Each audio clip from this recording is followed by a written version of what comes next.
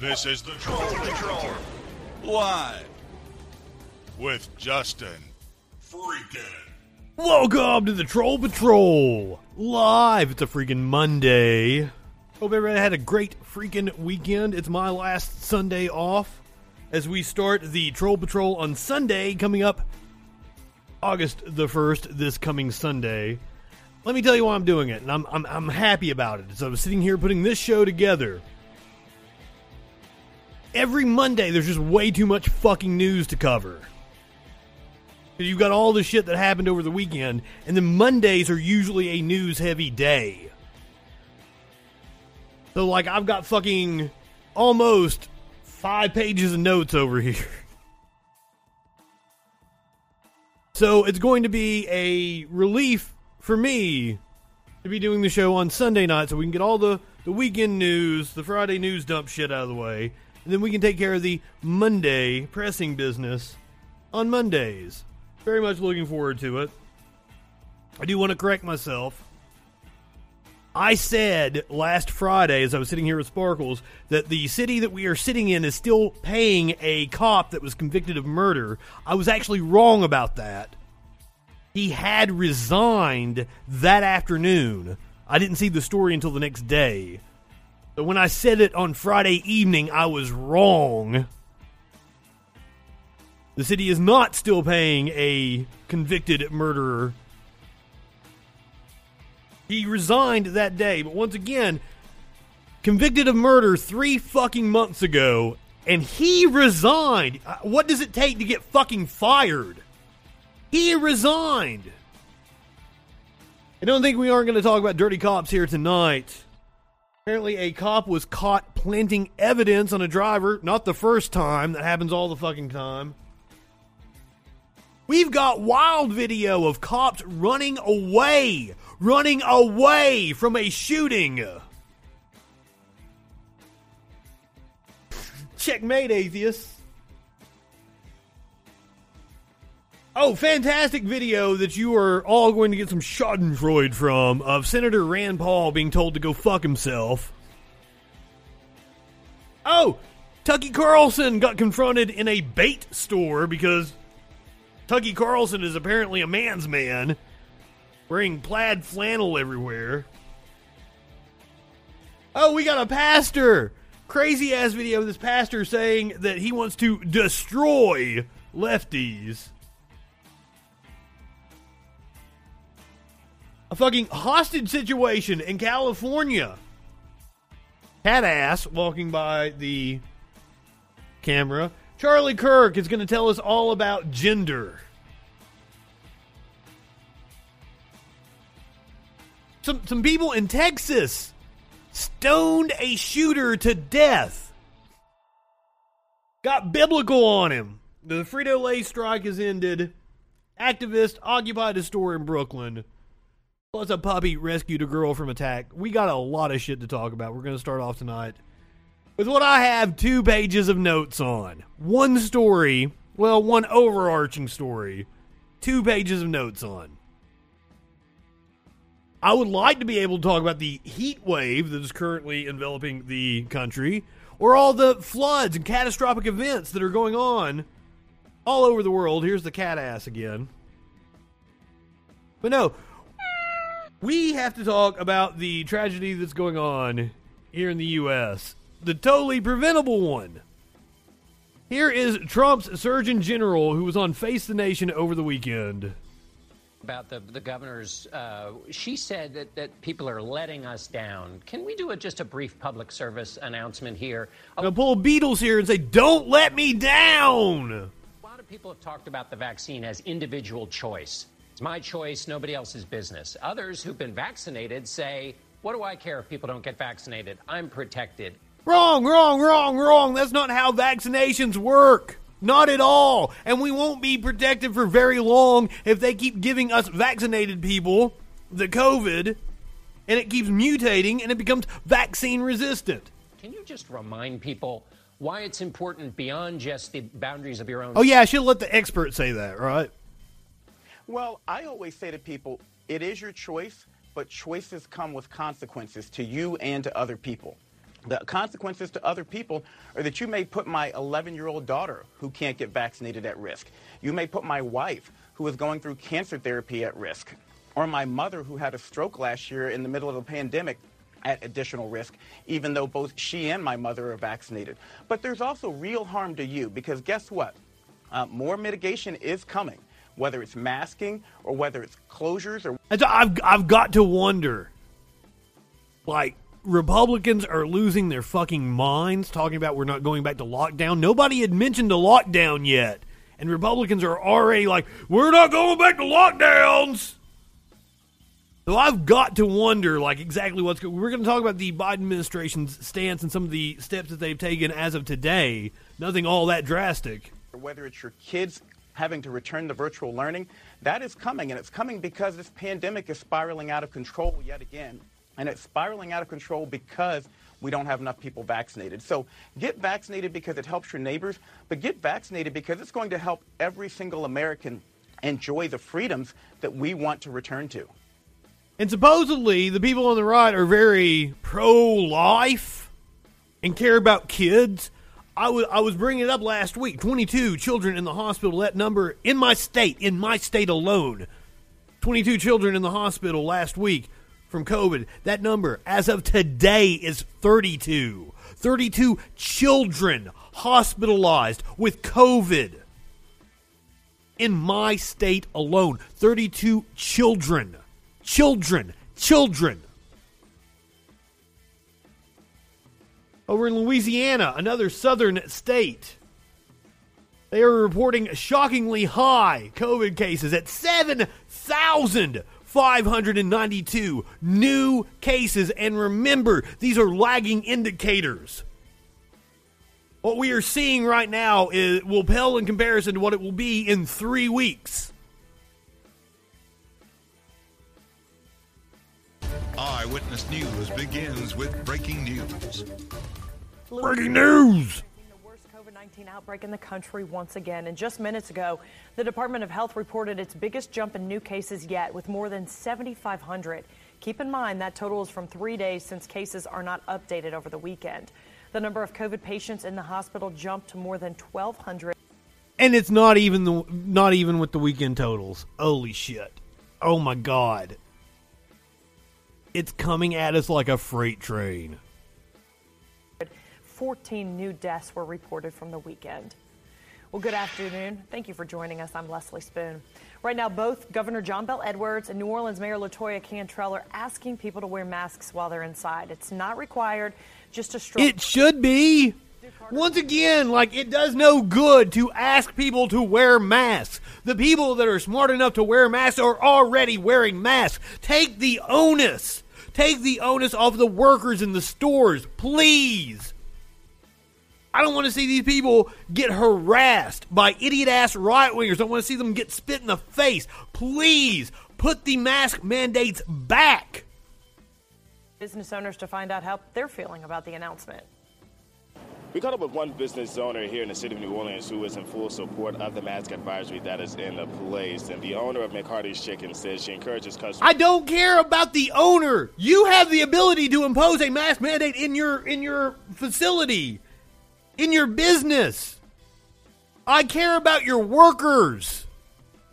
To wear masks inside her establishment while customers wait for their order. The owner says those customers who come inside the establishment and do not wear a mask will return with a mask after seeing other customers wait for their order. But the owner says the mask advisory is something needed to protect all of us. I'm hopeful that people will wise up and get the vaccine. And now I think it's time for us to also give back. Also, I saw, and this just reminded me, I saw a tweet over the weekend that was like, the real question is the people who are not legally forced to wear a mask, who are wearing them and are still wearing them under their nose. Like, who are these people? What's going through their minds? I'm giving back. I'm giving back the request to wear my mask. Now the owner is hoping people do. I mean, at least it's something, because, like, in terms of her protecting the people around her, it's stopping her spittle from going out in the air. It's something. So hey, at least she is doing that. Being out there. She encourages people who are inside her establishment to wear a mask. For now, the reporting, Duke Carter.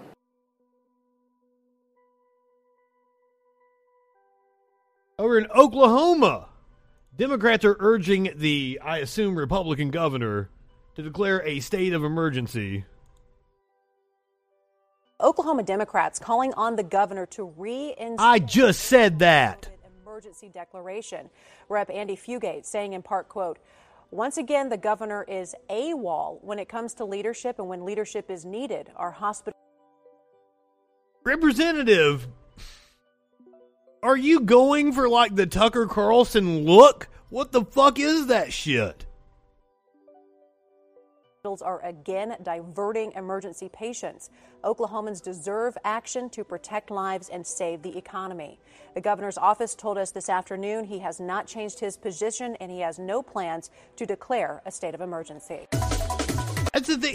If the economic well-being is your motivation, you want mitigating restrictions in place. You want to provide money to people to keep the economy going. I do not understand the position of the right wing. As I said, the federal government is taking some action. The VA will be the first federal agency to require COVID vaccines for its employees. Apparently, the White House isn't requiring people to be vaccinated. What the fuck? But now, as the Democrats on Capitol Hill have a 100% vaccination rate. So it wouldn't surprise me that, the vast majority of the people that are working in the White House aren't fucking stupid and they are indeed vaccinated. But still, it should be required. The Department of Veterans Affairs said Monday it would require its frontline healthcare workers to get vaccinated against the coronavirus within the next 2 months. Now, the VA is not the only institution to take this step. I didn't get a chance to cover everybody. Vanderbilt, their hospital systems will be requiring vaccination. Several other hospital systems will require vaccination. The VA is the first federal agency to mandate that employees receive the vaccine. The decision comes as cases of the Delta variant in the U.S. have increased dramatically. Beginning on Wednesday, workers the agency defines as the most patient-facing, such as doctors, nurses, and dentists, will have 8 weeks to get fully vaccinated at risk of penalty or removal. Once again, these are medical professionals. I would hope most of them have already been vaccinated, and this isn't really a big deal. The White House has been informed of the VA's vaccine mandate per the Times. Nearly 70% of workers in the department's healthcare centers are indeed fully vaccinated. That's what I thought. The Secretary of Veterans Affairs said, I am doing this because it's the best way to keep our veterans safe, full stop. And the White House also announced today that it will not be lifting travel restrictions that are currently in place. The United States will not lift any existing travel restrictions at this point due to concerns over the highly transmissible COVID-19 Delta variant and the rising number of U.S. coronavirus cases. The White House confirmed on Monday. The decision, which was first reported by Reuters, comes after a senior-level White House meeting late on Friday. It means that the long-running travel restrictions that have barred much of the world's population from the United States since 2020 will not be lifted in the short term. The announcement almost certainly dooms any bid by U.S. airlines and the U.S. tourism industry to salvage summer travel by Europeans and others covered by the restrictions. Airlines have heavily lobbied the White House for months to lift the restrictions, and some say the industry may now have to wait until September or later for a possible revision. Oh, it's gonna be later. The United States currently bars most non-U.S. citizens who within the last 14 days have been in the United Kingdom, the 26 Schengen nations in Europe without internal border controls, or in Ireland, China, India, South Africa, Iran, and Brazil. The extraordinary U.S. travel restrictions were first imposed on China in January of 2020 to address the spread of COVID-19. Other countries have since been added, most recently India in early May. Now, given all the information I have just thrown at you, you would think Republicans would be changing their tune, and some of them have. But Mitch McConnell has kind of been on the vaccine all along. He's a smart man. He understands. He's evil, but he ain't dumb. I think Chris Christie might be fucking dumb. Willing to listen. Get vaccinated. Speaking of Mitch McConnell, You know, absolutely, they do a great Governor Jim Justice of West Virginia. It's time to start blaming the unvaccinated folks, not the regular folks. It's the unvaccinated folks that are letting us down. That was Governor Meemaw here in Alabama. These vaccines are saving lives. They are reducing mortality. I would encourage people. Asshole Ron DeSantis. Confidence in it. I got it myself. By the way, Rebecca Watson has a really good video on the Rebecca Jones saga from Florida. Watson has called her an all-out grifter. I'm leaning towards grifter. I'm still withholding judgment, but it does kind of look like she was a grifter. We reported on her arrest in the fall, I think it was. I followed up when the information came out a few months ago. I'm still withholding, there could very well be a character assassination attempt on her. However, it also doesn't look like she was what she said she was. She wasn't a data scientist that she might have been fronting. Striking course, Republicans calling for vaccines. Stephanopoulos getting tongue-tied. Chris Christie, Rahm Emanuel, Donna Brazile, and Margaret Hoover, host of Firing Line on PBS. Oh, Jesus Christ. And Donna, we did see those Republican leaders this week calling for... What a horrible panel. But is it time to go farther? Is it time for vaccines to be mandated at major institutions? Yes. So, George, look, I'm eager to return back to campus this semester. We have a vaccine. We have a mask mandate. I've already had to show my card. We need to do everything possible to keep this country safe. I don't think I've got mine in my wallet like anybody's asking to see it. Locked down and unable. As if I go anywhere. Back to work. So, yes, I hope we take it seriously. Look, That's another. Sparkles and I had been going to dinner after the show. We did not this past Friday because after I got freaked out the last Friday, I'm like, nope, not doing this shit again. We actually ordered pizza, and the pizza was incredibly good. It was whatever the house special was. It had sausage chorizo, caramelized onions, a balsamic glaze. It was fucking these cherry tomatoes. I don't even remember what all was on. It was fucking insane. I've never tasted a pizza that tasted like that before. Bravo to the place. It was a local place. Not like I'm plugging some chain or anything. From Louisiana, I was home 2 weeks ago, wearing my mask, even walking my small dog. And people looked at me like I was strange. And I'm like, I don't want this. I don't want this virus. Dog, Chris, no state was hit harder at the beginning than New Jersey. No, look, we have the highest, and still do, have the highest death rate per capita of any state in the country. With all the lockdowns, with the biggest lockdown, probably New York and New Jersey were the biggest ones to lock down. It didn't work. I am no fan of any of the people on this panel. Well, I'm not familiar with the blonde. With Republicans who are not vaccinated, you have to walk them through the logic of this. What they don't want is to be indoctrinated. They're willing to be vaccinated. Are you telling me that Republicans don't want to be indoctrinated, sir? I find that to be a fucking hilarious statement. Because that's all you fuckers are. All of you are indoctrinated as fuck. They don't want to be indoctrinated. And so let's be smart about this. And I think that one of the places where our leaders have fallen down is they're not explaining it. They're just saying, get vaccinated. And these folks do not respond to being ordered to do those things. I had a very smart guy who visited with me. Well, as a famous right-winger always says, facts don't care about your feelings, sir. I don't give a shit that they don't care to be talked to like that. This week, who said, I don't want the government telling me what I have to do.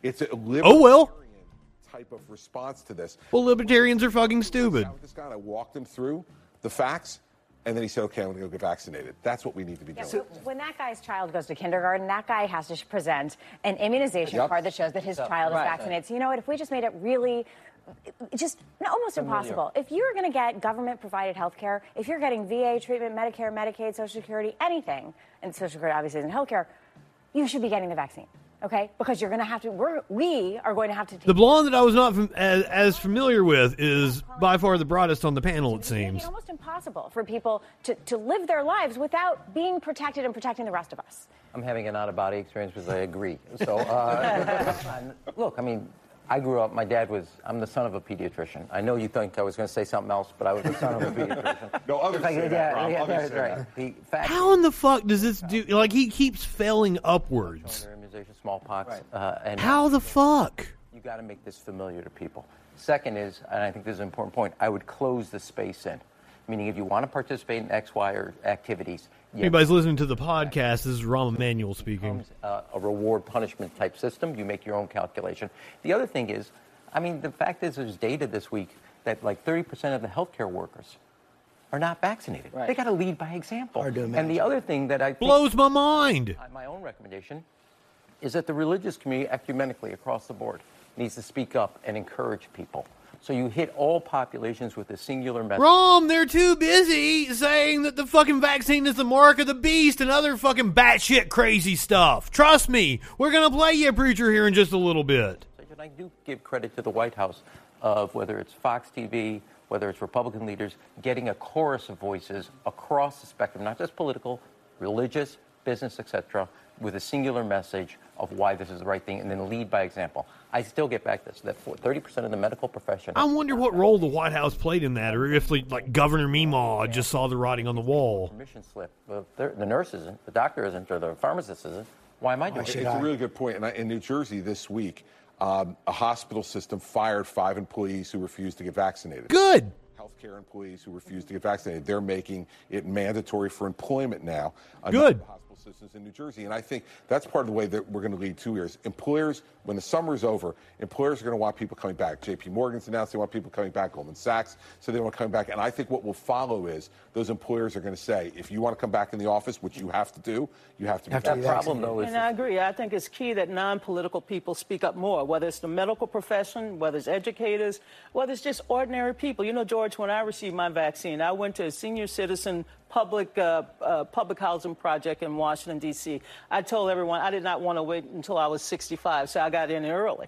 And I went door to door, similar to what I did when I was in politics, and I said, I'm getting a vaccine today. Will you join me? And they said, aren't you scared? I said, I'm scared to get the virus, especially back in the day when you got a virus when you had sex. I didn't want the virus. And so, what the fuck is she talking about? What? You can totally still get the virus if you have sex. You should totally get on PrEP. Everybody should. Especially if you're having unprotected sex with strangers. Especially. Okay, let's move on. Since I am not on YouTube tonight, thanks to Thursday night's show, which got flagged for medical misinformation, which there was none of on my part.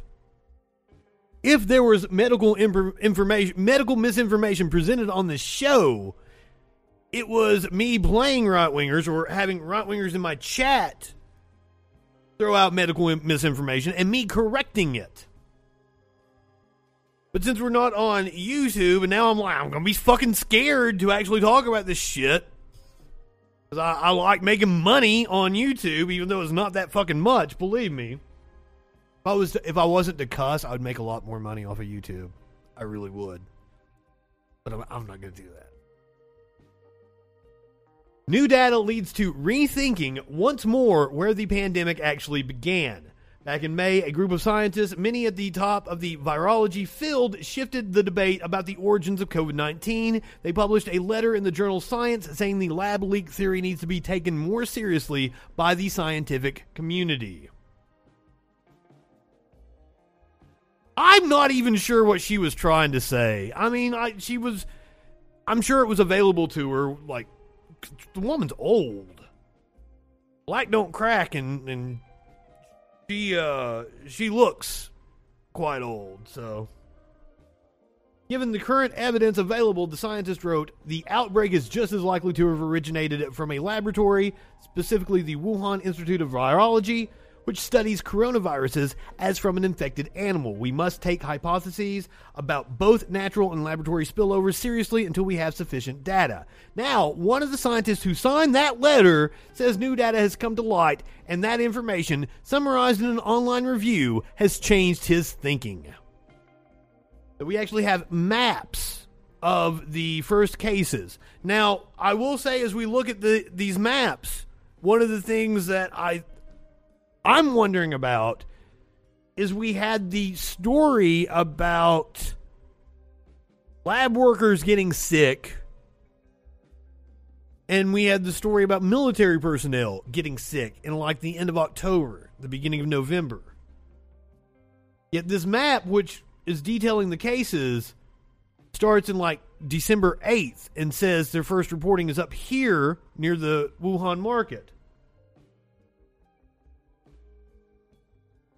The distribution of COVID-19 cases in Wuhan in December 2019 shows an increase around the Hunan seafood wholesale market, but not near the Wuhan Institute of Virology, which is more than 10 miles from the market.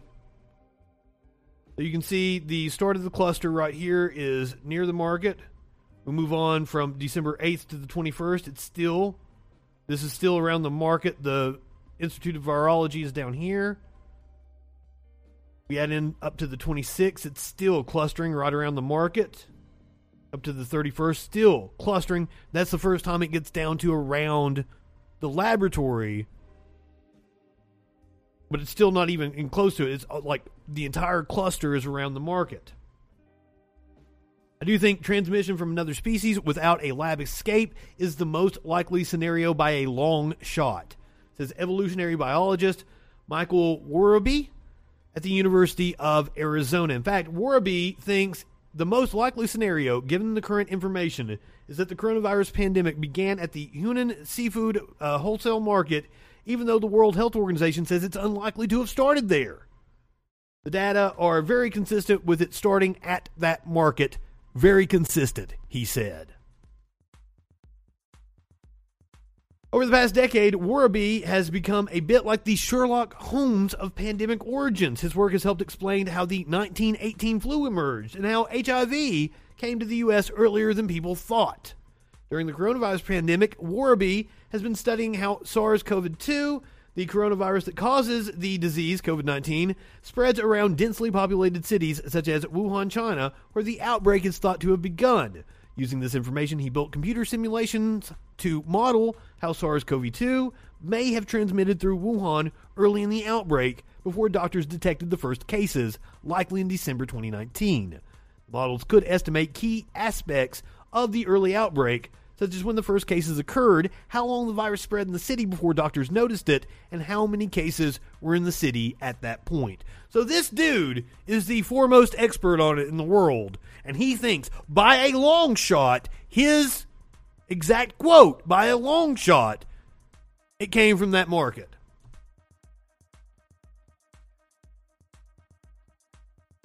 I'm open to other ideas, but this guy seems to be the most credible, and I'm going to listen to the experts. It's already turning into an entire industry, and probably worse than the JFK assassination.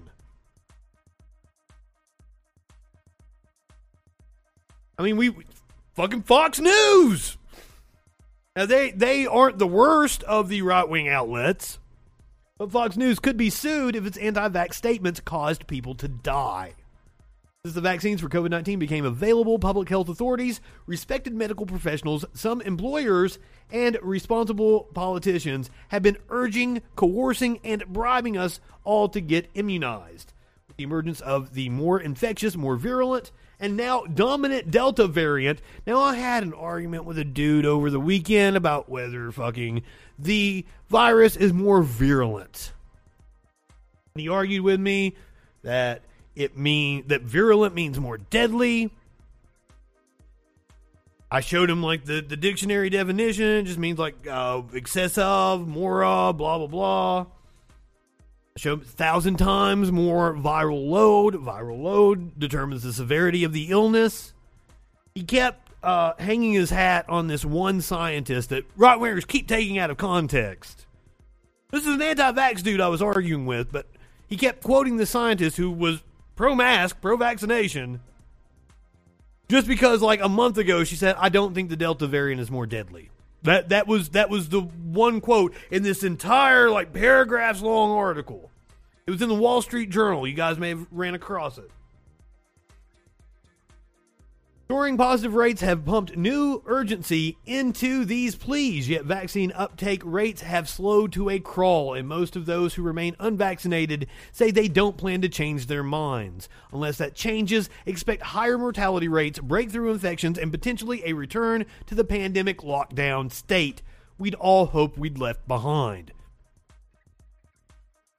I didn't see it yet. A constellation of reasons can be cited for ongoing vaccine hesitancy, but one key factor is the prevalence of quack experts willing to misinterpret data, lie about statistics, and just plain make stuff up. Leading the misinformation charge has been Fox News and particularly Tucker Carlson. Night after night, Carlson has provided a platform for sowing fear and confusion among his viewers about the efficacy of the vaccine and its side effects. Although the network has recently sounded a more responsible note, that turnabout has by no means been across the entire network. Ingram as well has been on the conspiracy theory train. And it comes too late for an untold number of people who have been newly sickened or died from the disease and who might have been saved through immunization. There may actually be some legal remedy, though, for the damage wrought by the network. COVID victims who were taken in by Carlson's vaccination misinformation or their estates may be able to sue Fox News under the ancient common law theory of fraud.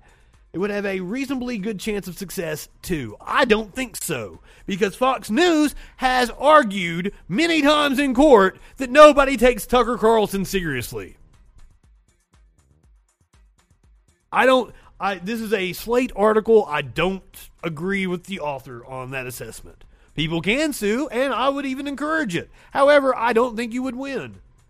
Tort law allows anyone injured by the intentional bad act of another to sue for personal injury, property damage, or economic loss caused by the wrongful activity. That specific claim that relates to harm caused by deliberate misrepresentations is fraud, and depending on what misinformation some ingested and how they reacted to it, it's easy to imagine that many viewers would be able to state a good claim. What's needed to prove a case for fraud is clearly established through centuries of judicial decisions. I don't think so. As I said, Fox has argued successfully that no reasonable person would take Tucker Carlson seriously. And you gotta admit, that's a good legal defense. If you would like to finish reading the story and find out the rationale, it comes to us from Slate. Since we're talking about Tucker, I'm going to jump ahead. Where's my Tucky story here? I didn't know Tucky was involved in this, so let's go ahead and see Tucky get an earful from just an average Joe at a bait shop over the weekend. Don't even get my. I don't care, man. Dude, you are the worst human being. While I agree, you probably shouldn't be in his face talking to him like that. Though I'm sure he's been vaccinated. I want you to know that what you have done to this state, to the United States, to everything else in this world. I don't care that your daughter's here. What you have done to people's families, what you have done to everybody else in this world. Son, don't call me son. One.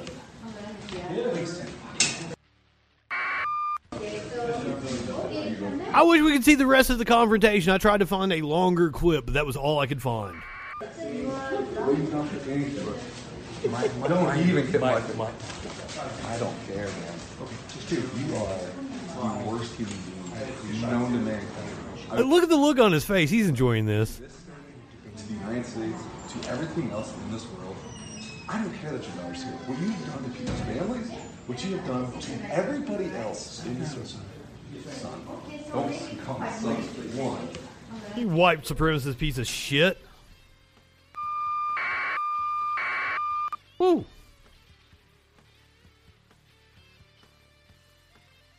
All right, let's go back to talking about COVID, shall we? As I said, 2 fucking pages of notes on it.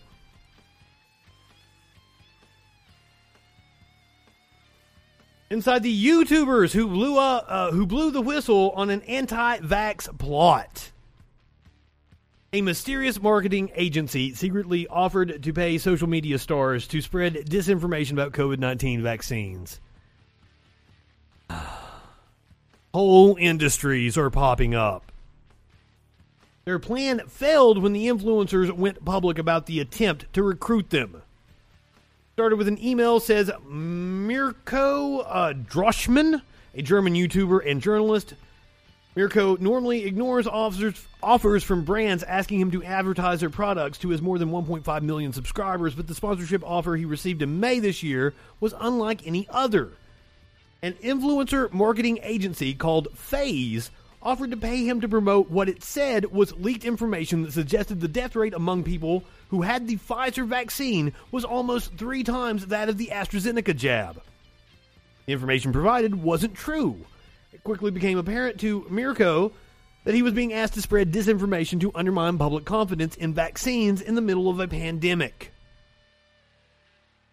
In France, science YouTuber Leo Grosset received a similar offer. The agency offered him 2,000 euros if he would take part. FaZe said it was acting for a client who wished to remain anonymous. That's a huge red flag, says Leo. Both Leo and Mirko were appalled by the false claims. They pretended to be interested in order to try to find out more and were provided with detailed instructions about what they should say in their videos. In stilted English, the brief instructed them to act like you have the passion and interest in this topic. It told them not to mention the video had a sponsor and instead pretend they were spontaneously giving advice out of concern for their viewers. Social media platforms have rules that ban not disclosing that content is sponsored. In France and Germany, it's also illegal. FaZe's brief told influencers to share a story in a French newspaper, Le Monde, about a data leak from the European Medicines Agency. The story was genuine but didn't include anything about vaccine deaths. But in this context, it would give the false impression that the death rate statistics had come from the leak. The data the influencers were asked to share had actually been cobbled together from different sources and taken out of context. It presented the numbers of people who had died in several countries sometime after receiving different COVID vaccines. But just because someone dies after having a vaccine doesn't mean they died because they had the vaccine. They could have been killed in a car accident. Correlation does not equal causation. In countries the statistics were from, greater numbers of people had received the Pfizer vaccine at the time, so a higher number of people dying after having a Pfizer jab was to be expected. If you don't have any scientific training, you could just say, oh, there are these numbers, they are really different, so there must be a link. Or you make any spurious correlation as you want, really, Leo says. The influencers were also provided with a list of links to share, dubious articles which all use the same set of figures that supposedly showed the Pfizer vaccine was dangerous. When Leo and Mirko exposed the FaZe campaign on Twitter, all the articles except the Le Monde story disappeared from the web. Shit, the articles were fake too. Damn. A hell of a network going on. This story came to us from the BBC, if you'd like to follow up and finish reading the rest of that. Because I'm going to later. Now we move on to a conservative radio host who is finding out he shouldn't have mocked COVID. Conservative radio talk show host Phil Valentine is in the hospital, seriously ill with COVID, and he's changed his position on vaccines months after downplaying the need for them. His family has posted Oh, a Republican changed their position after something affected them personally? Oh my God, that's never happened ever. Online that Valentine contracted the coronavirus more than a week ago and is now in very serious condition with pneumonia. They go on to say, quote, Phil regrets not being more vehemently pro-vaccine and looks forward to being able to more vigorously advocate that position as soon as he is back on the air, which we all hope will be soon. Among some of the false claims that Valentine had pushed, he said this in December, quote, if I decide not to get vaccinated. Instead of being on air, he's gasping for air right now. Fucking right-wingers are morons. I'm not putting anyone else's life in danger, except perhaps people who have made the same. I'm not high enough for this shit. Brother Mark Valentine joins me now. Mark, thank you so much for your time and for being here. We're so sorry that your family is going through this ordeal. Well, it's a trying times for sure, and I'm delighted to be here, and I appreciate you having me on. How is Phil doing? He is better than he was a few days ago. He's still very deep in the woods. He is not on a ventilator, has not been on a ventilator, and he is breathing with assistance via a high-flow oxygen machine during the day, which is a cannula affair, and at night a BiPAP mask to keep his O2 levels up. And that apparently is the name of the game, to keep his oxygen levels up, and that's what's going on. As recently as yesterday, when he's not sleeping, he's fully communicative, talkative, as you might imagine, and yesterday was up, You got a message, sir. Looking at his computer. While you're on with CNN.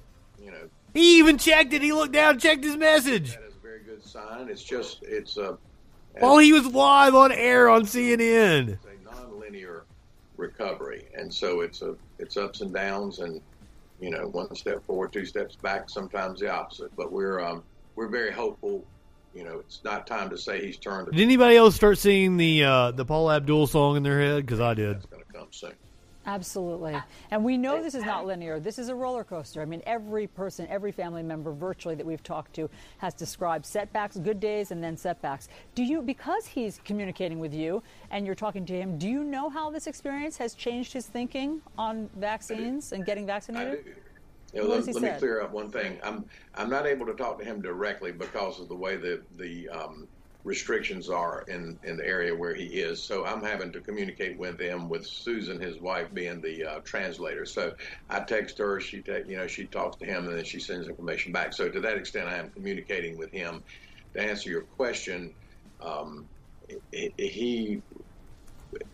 first of all, Phil has never been an anti-vax person. If you look at his he didn't get vaccinated, did he? Communications are well documented, and he has historically said, assess the situation based on your own risk environment. Talk to your physician. That is being anti-vax without having the balls to own it, sir. That is being anti-vax. It's putting doubt in people's minds. And that sort of thing, and then make up your mind. But he's never been one to oppose vaccinations in general, but he recognizes now that his not getting the vaccination has probably caused a bunch of other people not to get vaccinated, and that he regrets. He regrets not being more pro-vaccination. Fucking idiot. More vehemently advocating that position, as the press release said. Yeah. So it has been a cathartic event for him. I understood, as it would be. And I hear what you're saying, that he hasn't ever been an anti-vaxxer, but he has, he has at times sounded as if he was mocking vaccines. Just a couple of examples. He performed a parody version of the Beatles song Taxman called Vaxman. He said, if you're not at high risk of dying from COVID, then you're probably safer not getting the vaccine.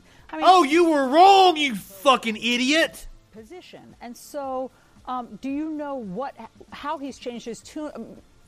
What he plans to say now, once he's able to get back on his radio show? Do you know what he plans to tell his fans and followers? How does he get back on a radio show? How does anyone listen to him after that? How do you listen to a dumbass's opinion after that? I'm being rhetorical here. been in the media business for 20 years. I've watched people be wrong the entire time that they've been on air and still continue to get jobs. I know exactly why. I do, and I intend to tell him that in his stead until he's able to do it, and that is, this is a real threat. It is a real public health crisis, and it is something that if he had to do over again, that parody wouldn't have been made. His cavalier attitude. Matter of fact, I might take it upon myself to file an FCC goddamn complaint against him. He is on the public airwaves. Do you understand that? There are caveats to being able to have a license to use the public airwaves. And believe me, I resent the fact that there are all these asshole right-wingers spreading misinformation on these AM talk radio stations, and I'm not on a talk radio station. It is a personal vendetta for me. Because it's not my talent that's keeping me from being on one of these talk radio stations. Make that perfectly clear. I'm going to talk about that here in just a little bit when we get into another facet of right-wing propaganda. But more about the COVID. GOP representative calls its second bout of COVID-19 far more challenging. Representative Clay Higgins, a Republican from Louisiana, had a shockingly high amount of COVID cases, announced on Facebook Sunday evening that he and his wife have contracted COVID-19 for the second time, calling it far more challenging. I bet he was one of those motherfuckers like, I have the antibodies, I can't get it again. Yuck, yuck, yuck, yuck, yuck. I wish that fate on Rand Paul. I'm assuming Rand Paul is not vaccinated. So it's like tick, tick, tick, tick, tick. It wouldn't surprise me if he has been. In public facing, he is anti-vax. I have COVID. Becca has COVID. My son has COVID. Becca and I had COVID before early on in January 2020, before the world really knew what it was. So this is our second experience with the CCP, biological weaponized virus. Oh my God. You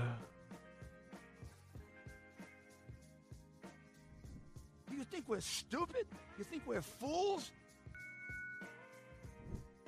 Every last one of you. And this episode is far more challenging. It has required all of my devoted energy, he wrote, referring to a conspiracy that the virus was engineered by China to be a biological weapon. We are all under excellent care and our prognosis is positive. We are very healthy, generally speaking. Of course you are. You're a fucking congressman. And our treatment of any health concerns always encompasses Western, Eastern, and holistic...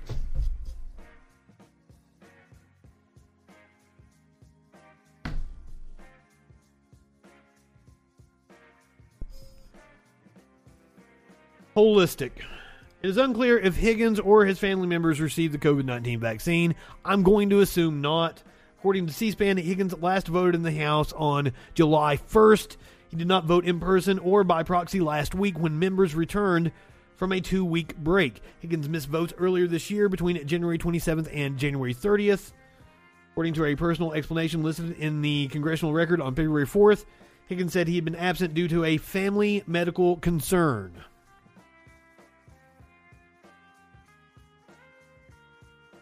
Now, meanwhile, the House is expanding its probe into political interference into the CDC during the Trump administration.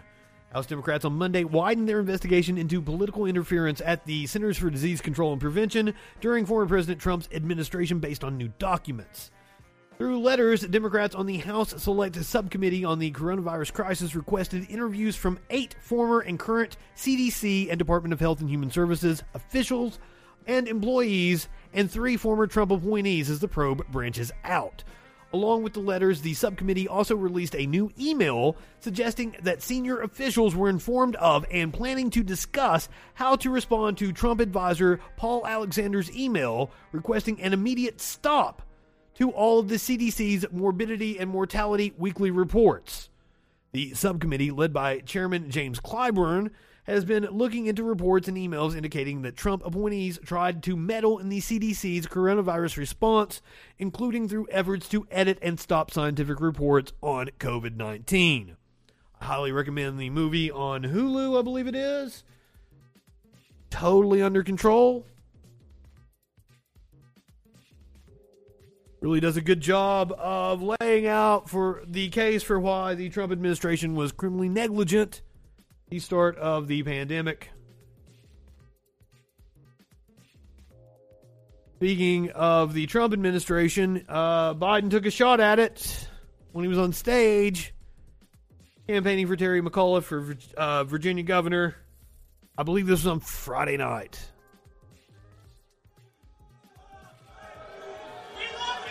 That's okay. That's all right. That's all right. No. Let him talk. No,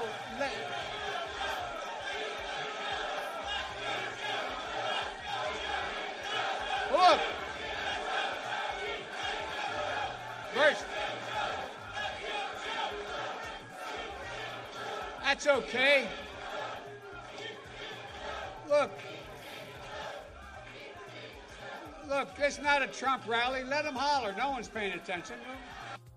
I think they were chanting "Impeach Joe."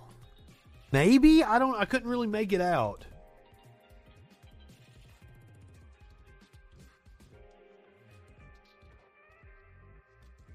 So, Biden says it's not a Trump rally, even though, here's Biden from today talking with a reporter acting an awful lot like fucking Trump.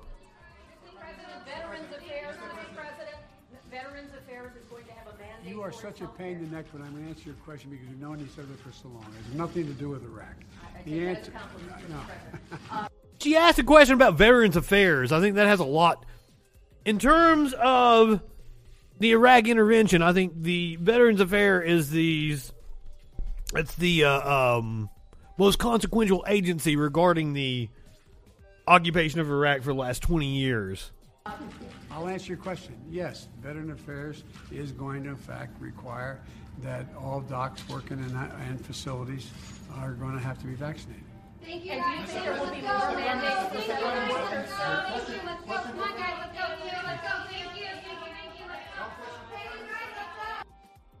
Called the reporter a pain in the neck, and then I don't know what that little swashbuckling was he did to the camera.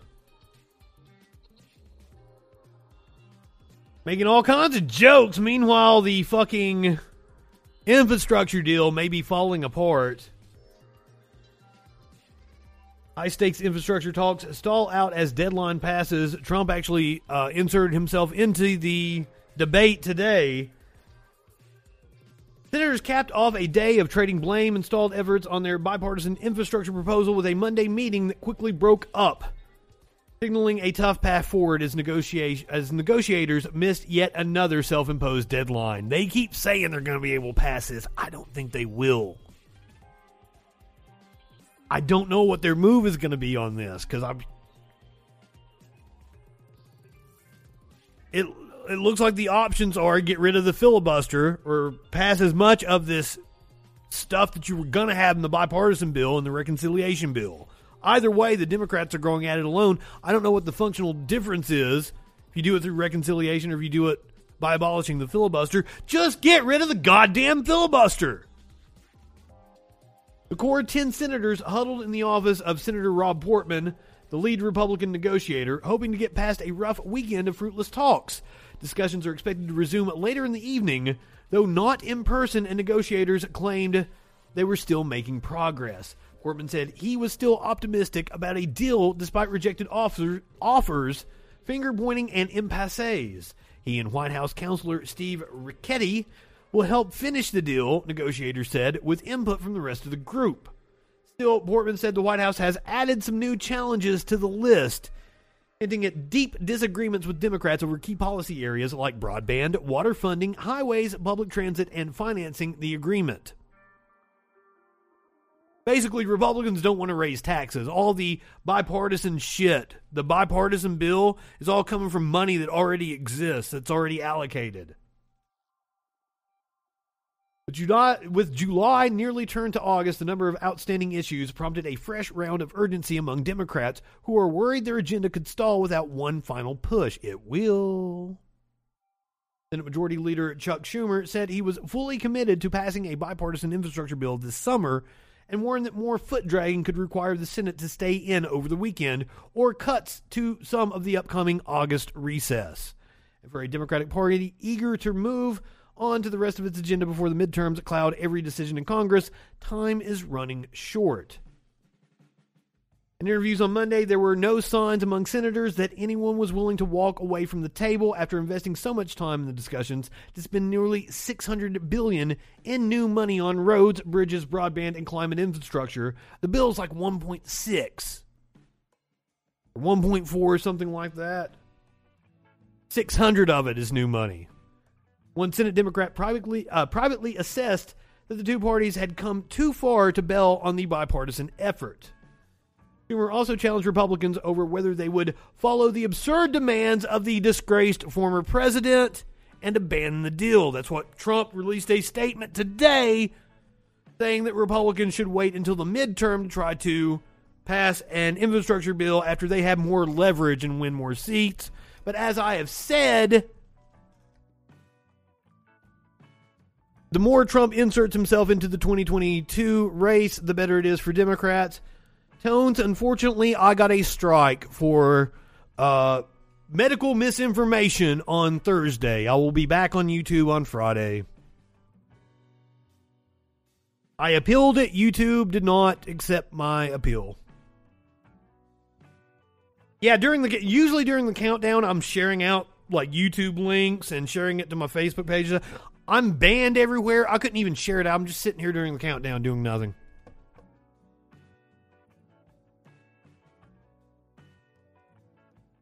I anticipate doing whatever it takes to get the job done, asserted Senator Joe Manchin. Oh, is that what your corporate backers told you to do? Yeah, I can't pose my videos, and if you'll notice, the last video I posted doesn't have its thumbnail on it because YouTube gave me my ban like as I was cutting up the show that night. Wouldn't let me switch to where it's got Smokey on it, so that's pretty cool. But it won't let me put a thumbnail. Fucking YouTube. There was no medical information on this show. I have never promoted medical information. This is the second time YouTube has accused me of it. The first time was when the woman said that vaccines made you magnetized, and I ran over and got a fork and tried to stick it to my head. That one got a warning. Thursday, I think it was the dude that was in the chat posting those things to the lab leak article, and maybe he went to my YouTube and reported me for misinformation. I don't know. I don't know exactly.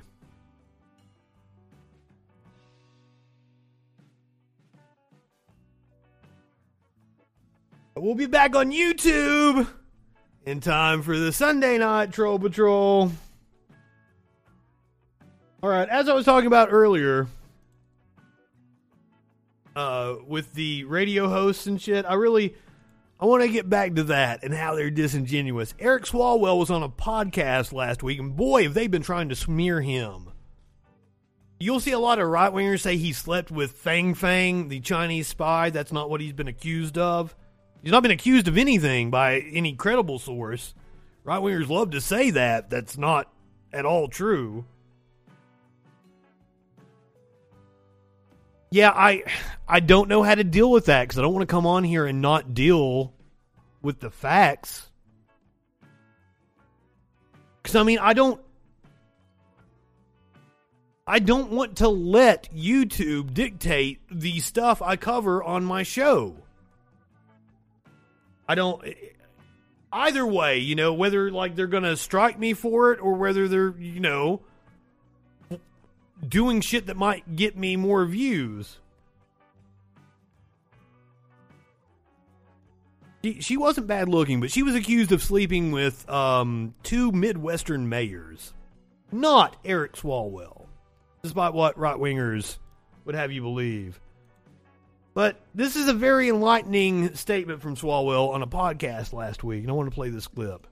To be honest, many of my colleagues are better suited to work at the WWE. And I say that about Gates because I've worked with him on marijuana issues. I've worked with him on other issues, especially really before Trumpism took off and he turned into a character. And he would, there were times where he would laugh at himself about how stupid he had to act, to keep, the act going.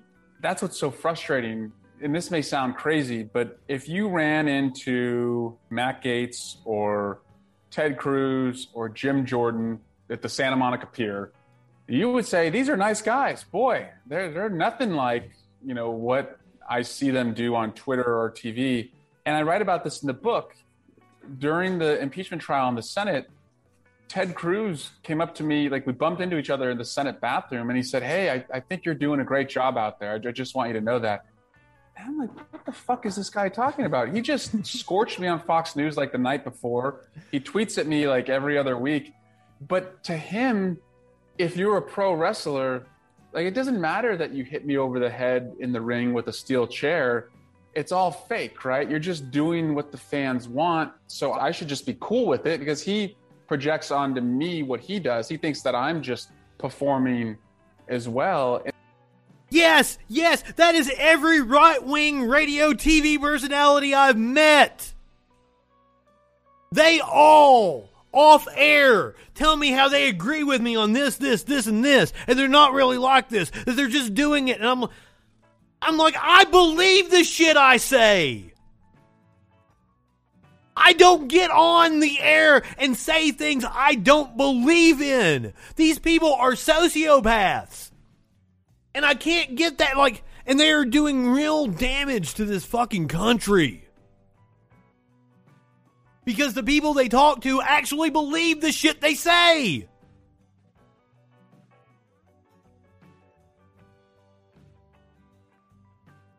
And I've said it before, the last time I tried to be on an AM radio station, the PD straight up told me we can't sell advertising on you. Now my response to that was, no, you just have to work to sell advertising. You can go sell advertising to bars, head shops, the comedy club down the street. You gotta go out and work for it. You can't just fucking call up your friend that has a car lot, has his name all over it, and be like, hey, I need you to buy fucking 10 ads in this new show we're doing. You can't call up McDonald's, their fucking national ad buyer, and put their fucking ads on my shit. You actually have to go out and work. That's what you don't want to do. And then, it's a little off topic, but this is a radio insider thing. Do you know why, law firms, you hear, commonly, the most common sponsors on radio are law firms, car lots, shit like that, right? Doctors' offices. And it's names. You hear their names, or they have their kid on the commercial. You'll see the car lot owner, and he's got his kid, and those commercials are just to butter them up. They're not to actually sell cars to people. It is the weirdest fucking thing. It is these fucking egomaniac narcissists that own the car lots and are lawyers and shit that they want to have their name plastered everywhere. That's what radio advertiser, and that is easier to sell than it is to go out and actually find a good fit for a sponsor for a radio, to have somebody like me on the air and go out and find local places that want to advertise on my show. Now, which would produce the better product? Which would do the most good for your local economy? But capitalism incentivizes the easy way. To pump people full of fear and then have fucking narcissists with a lot of money buy all the ad time. And that is what has killed radio over the last 30 fucking 40 years. I've watched it happen. And that's what's most sickening is that I don't even know what these guys believe. Like, I really don't. I think they just are giving what they think the fans want, what they think the fans want. It really is crazy. I'm not kidding you. Like, I will walk by. There's a colleague. Well, it's not just giving the fans what they want. They're doing what maintains their power. What maintains their power structure. Of mine who is a ranking member of one of their committees, and he and I had gone out before, had gone to dinner before, had tried to work on some issues together, like in the healthcare space. And again, he started all of a sudden, when it was popular to like tee off on me, I'd see him on Fox News and I'd see him tweeting at me. And then like a day later, we'd pass each other on the congressional steps going up to the Capitol, and he'd be like, hey, I've got a great restaurant. Yep. Go to. Like, let's try and find. We were talking about that before you came in, Tones. Like this whole industry that is popping up around vaccine misinformation. We did the story. It's in the BBC. I highly recommend everybody go read it. About the YouTubers that they were wanting to pay to promote like these conspiracy theories. What was it? Raise Media or Phase Media or some shit? Wild. Steps going up to the Capitol, and he'd be like, hey, I've got a great restaurant that we need to go to. Like, let's try and find time to do it. I'm like, what is this? But like to these guys, it's not even real. Like, it's not real. And that's the craziest thing is, even though it's not real, the right-wing radio host that I was trying to get on his station, who's the PD of the AM station, he hosted a show at the TV station that I was the production tech. I was the floor director for his TV show. And every week he'd come in and record it. It'd be Thursday or Friday. And he would do his rundown, everything. He had the liberal on his show was a professor from the local college who wasn't very good at media. Smart man, very good teacher. Also wanted to be with the Rotary Club kind of people, so he wouldn't exactly make the best point. But he wasn't media trained. He couldn't get a good point out in a minute. So, like, he was just there because he was a doctor, and he added legitimacy to the radio host. But they would do their show, and all the points that the so-called liberal wouldn't make, after the show was over, I'd walk up, fucking bam! I would just nail him. You lied about this, and this. This is this. And people would gather around and watch us, and every time I would do it, I'd be like, dude, see, this is where the money is. You want to go national? You do a show with me. He would not do that show with me. And the reason why is because he's insecure. The reason why is because I believe in what I say, and I will take him to task on it. It's a hell of a lot easier to argue what you believe in.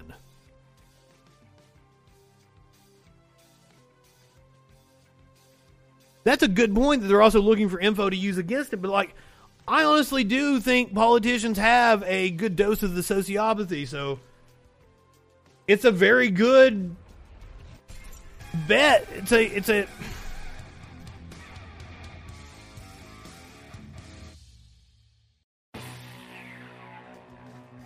There's a very good chance that they really do see it as, WWE, that it's just a show.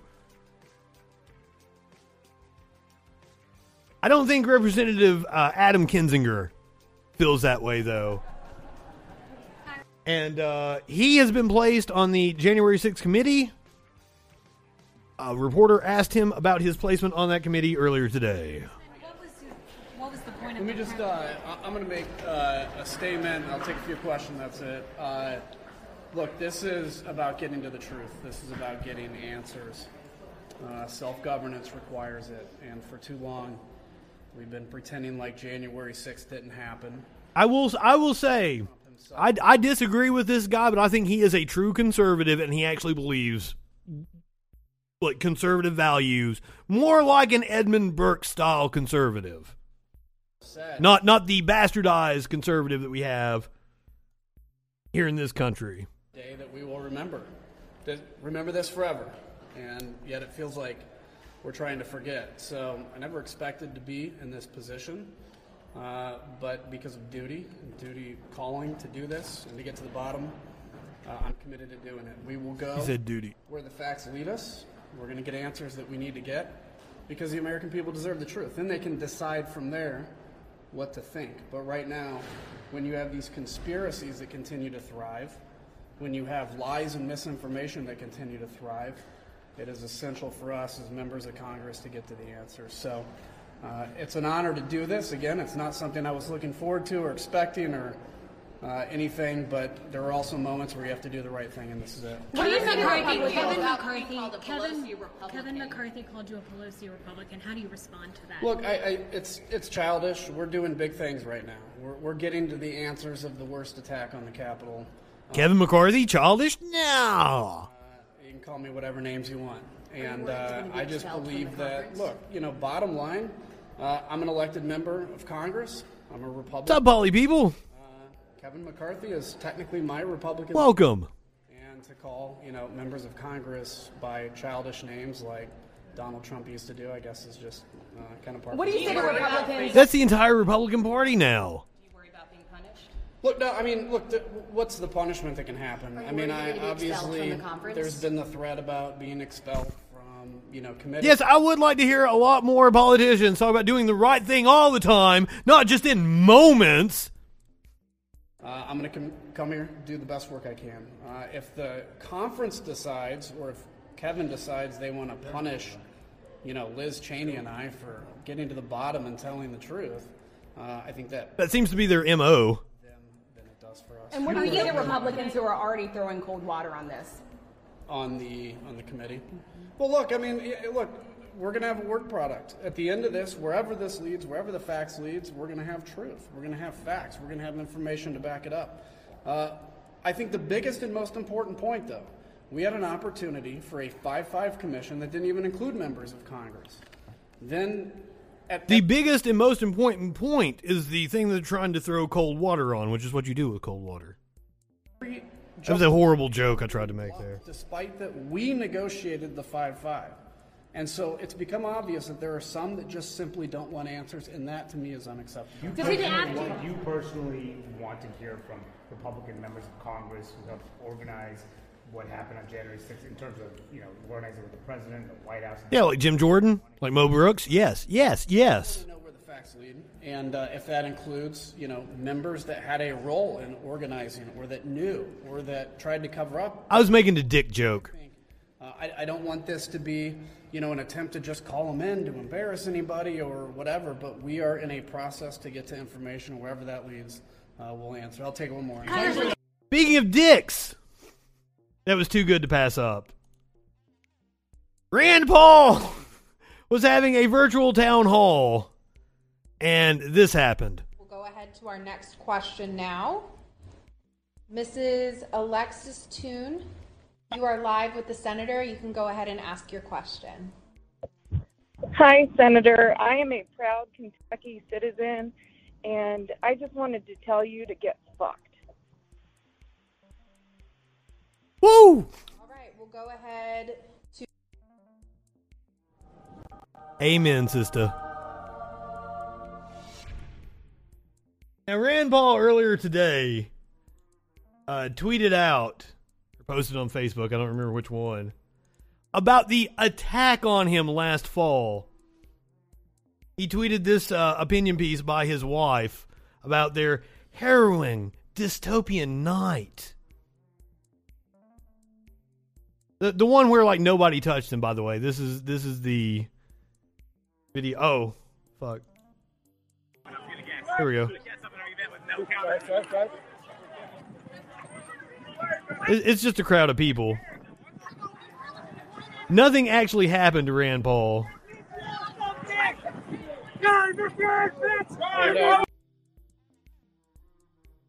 But as this is Kelly Paul right here. As the mob grew and became more threatening, we literally could not move, and neither could the two officers for several minutes. The riders were inches from us, screaming in our faces. That was the worst part.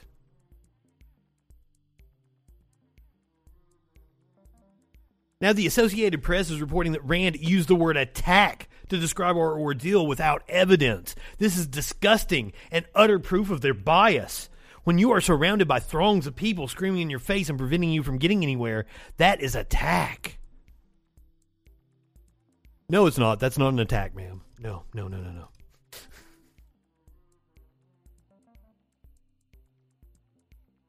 Now, there is an attack by Fox News, apparently on childless lefties. Fox News wants to prevent childless lefties from being able to vote. I think you and I talked about this a bit during the commercial. I'm not high enough for this shit. Is the author of the best-selling book Hillbilly Elegy. He was in J.D. Vance is a fucking fraud. Let me tell, as a true hillbilly from the mountains of eastern Kentucky, J.D. Vance can suck my cock. And not literally. He is not very attractive. Not in support of President Trump. He has since changed his mind. He says, I was wrong, and he has laid out many of his arguments as to why. In that way, his story, he wants to be senator. It's people's story. And J.D. Vance is now running for Senate. Wholly political. In Ohio. What is fascinating has been, I find this absolutely fascinating, J.D. Vance is target number one right now, maybe number two right outside of Ron DeSantis when it comes to conservatives. The left is completely, lost their mind over J.D. Vance's politics, his positions, perhaps because they liked his book, Hillbilly Elegy. But he then brings up something very fascinating. And I don't know where I land on this, so I'm going to give this to you guys, and you tell me what you think if we can figure it out on the fly. But he said this is a fascinating quote. He said, here's what's wrong with America right now.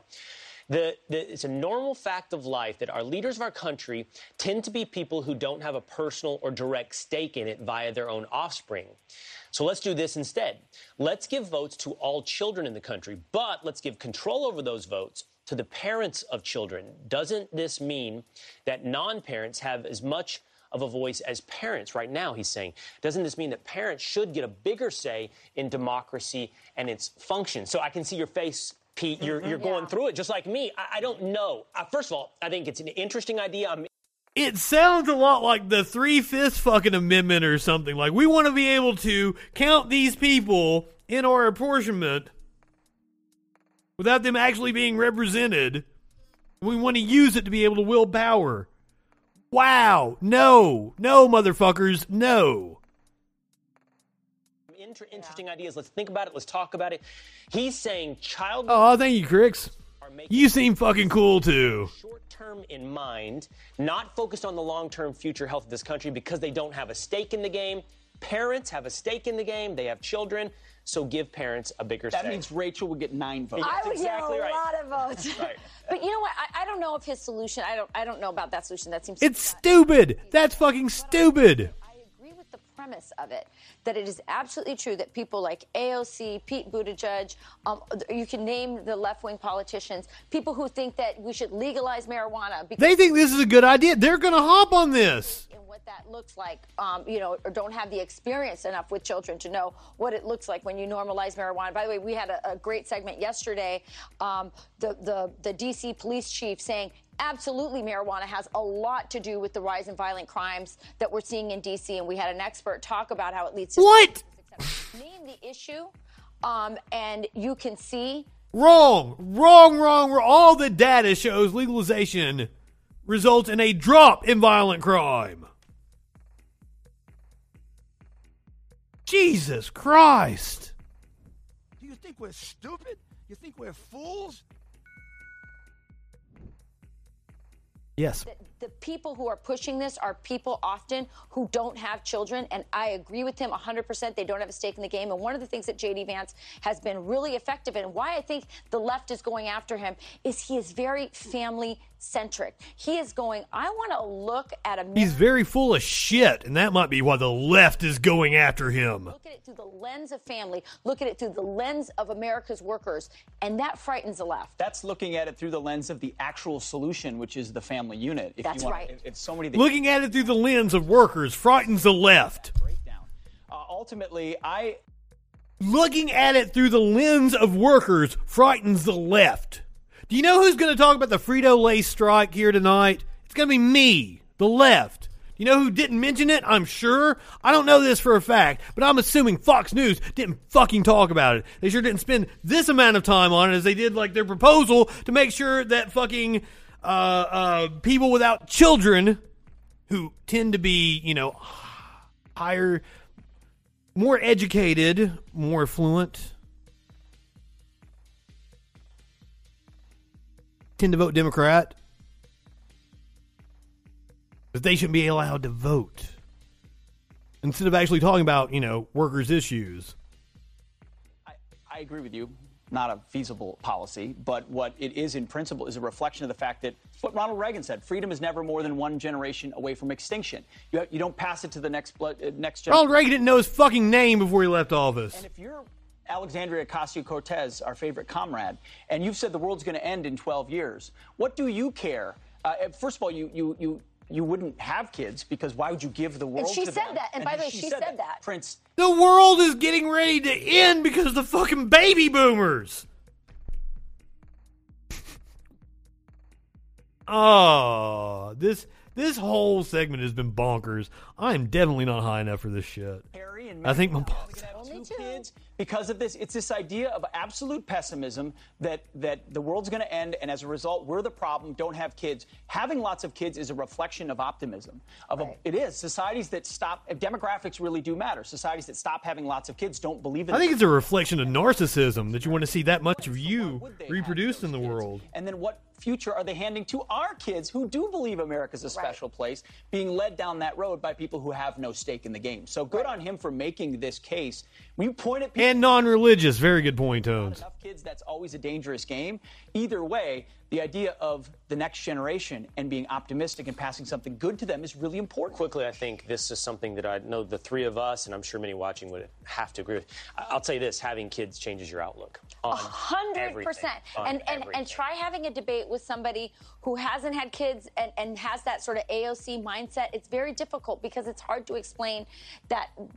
Because you're fucking stupid and you want me to care about your feelings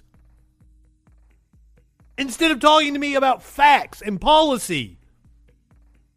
How you change and how your outlook changes so many ways. in so many ways. What the fuck does that mean? AOC's American. Do you become dumber? Because that's what the evidence seems to suggest from you people.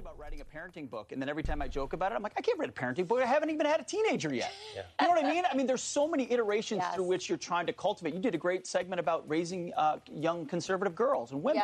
Like, there's particular challenges in every single way, but it all comes back to his point, to the family unit, what you can affect. You can yell about policy and the weather all day long, or you can sit around the dinner table and try to shape the next generation. That's Which is why Marxists... No, you motherfuckers. You want to talk about your feelings and how you feel having kids and shit instead of discussing actual policy. That's the problem. This entire fucking segment has been masturbatory. The weather all day long, or you can sit around the dinner table and try to shape the next generation. That's Which is why American Marxists want to tear down the American family. That's right. Part of their agenda. One thing they can't yet control. All right, turning now to a few additional headlines as well. You guys want to tear down the American family? I don't know if I actually have any Marxists in the comment section.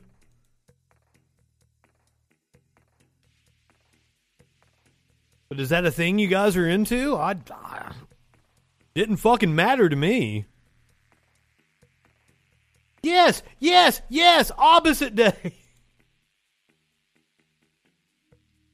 Oh.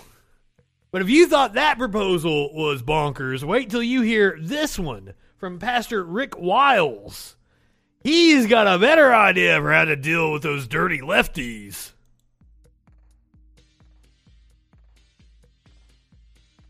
Instead of just preventing us from voting, he's got like a solution. Nice about these people. Maybe even a final solution. Diplomatic and too nice. These are not good people. They're not good people.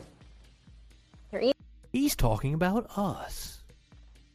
Evil, and they They're want us evil dead. and they're wicked. And they want us dead. And they want us dead. Let's get it out on the table here. They called us assassins. Yes.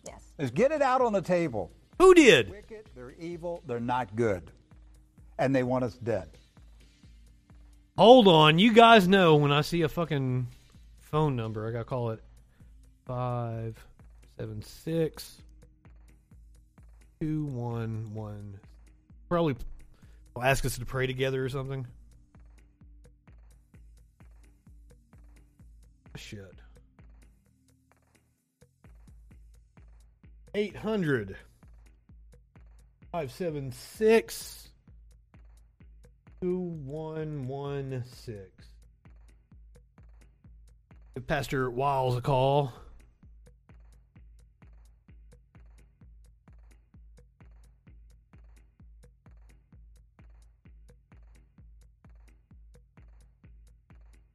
may return your call, please press 1. Otherwise, remain on the line and the next available representative will be happy to assist you. Yes, Right Wing Watch does a fantastic job. They've been, much like me, they've been flagged for misinformation lately. They're having a hard time with the YouTube, so if there's a way to support Right Wing Watch, I highly encourage it. I need to look into that myself. You guys want to stay on the line with them?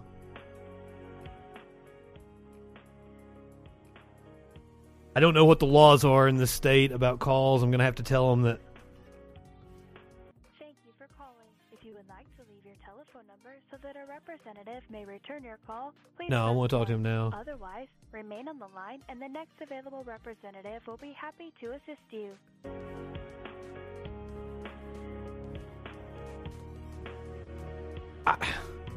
I don't know what they're referencing to say that we want them dead. That doesn't make any sense.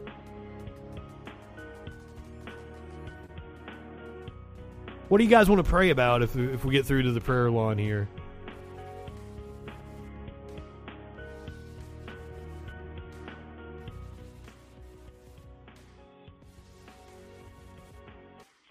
Oh, absolutely. I called the Republicans Nazis on a fucking thread. I thought somebody picked up. I called the Republicans a Nazi on a thread. And somebody ended up telling me I need to be sent to the gas chamber. I don't think they did it ironically. Like it wasn't under where I said that about being a Nazi. It was like somewhere else on the thread. I'm like, wow, somebody on this very fucking thread told me I need to be sent to the gas chamber. And you guys want to deny that you're fucking Nazis. Seriously. They love wearing those, RWDS, Right Wing Death Squad. That's an 800 number.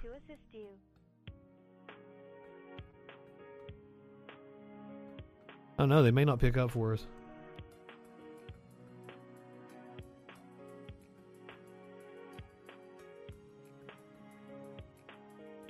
Okay, next time she comes on, if they don't pick up here, I'm gonna leave a message. Have them call us back.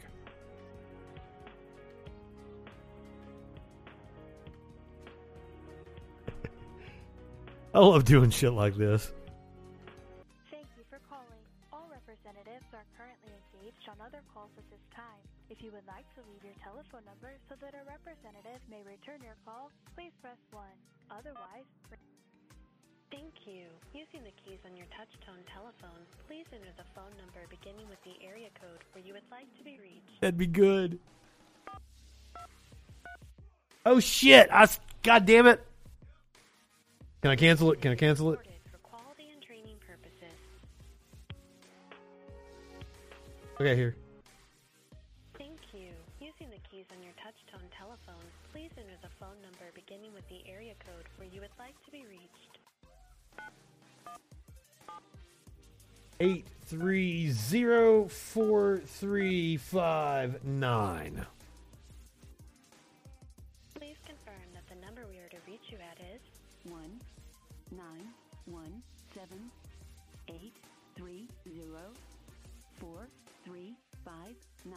By pressing 1 now. If this number is incorrect, please press Nope, 2. that is. Thank you. We will return your call shortly. Hell yeah. I look forward to it. Anyway, hopefully they'll return our call by the time we're finished with this video. Is that clear enough?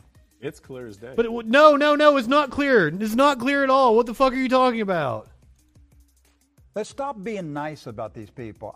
Look, I'm guilty of being too... When the fuck have you ever been nice? Ever.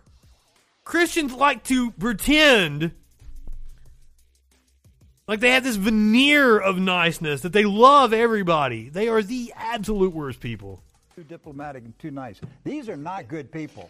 They're not good people. They're evil. And I'd just like to point out this motherfucker believes in a book that tells you not to judge other people.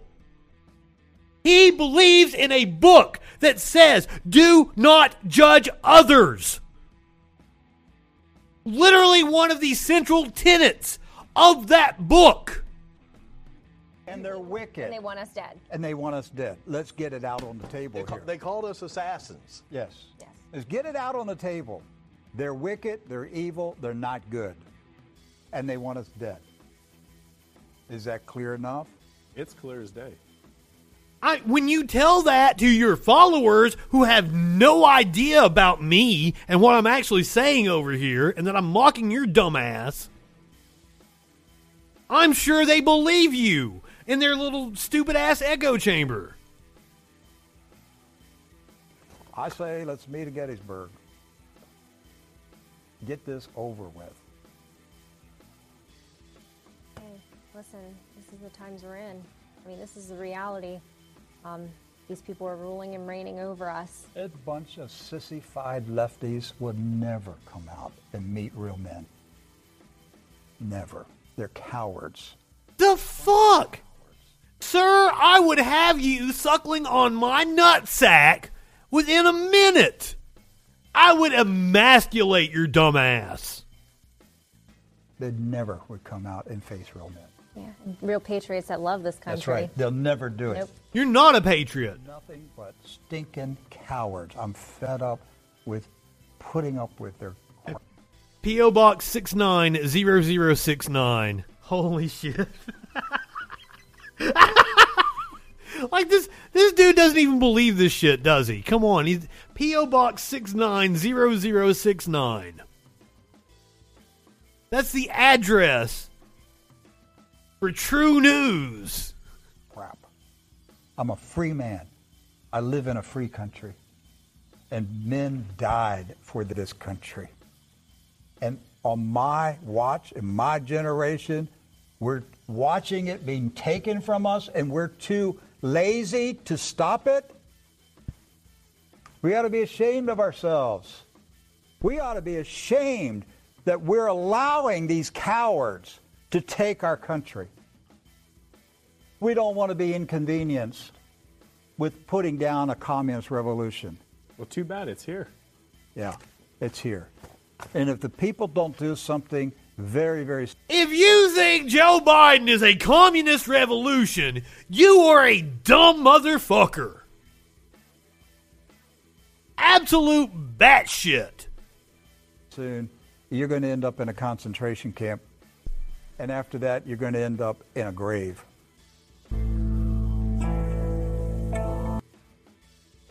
Wow.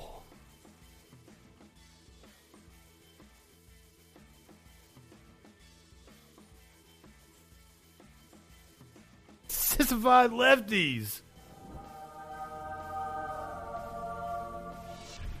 We run everything. Haven't you heard that? We own the corporations. We run the media.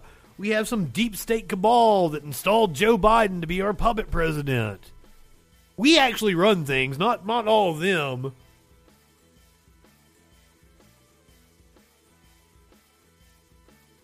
Even though, like, the right-wing evangelical conservatives were able to, 3 Supreme Court picks, shove them right through, one of them being Brett Kavanaugh. The sissified lefties demand probe after revelations about FBI investigation of Brett Kavanaugh.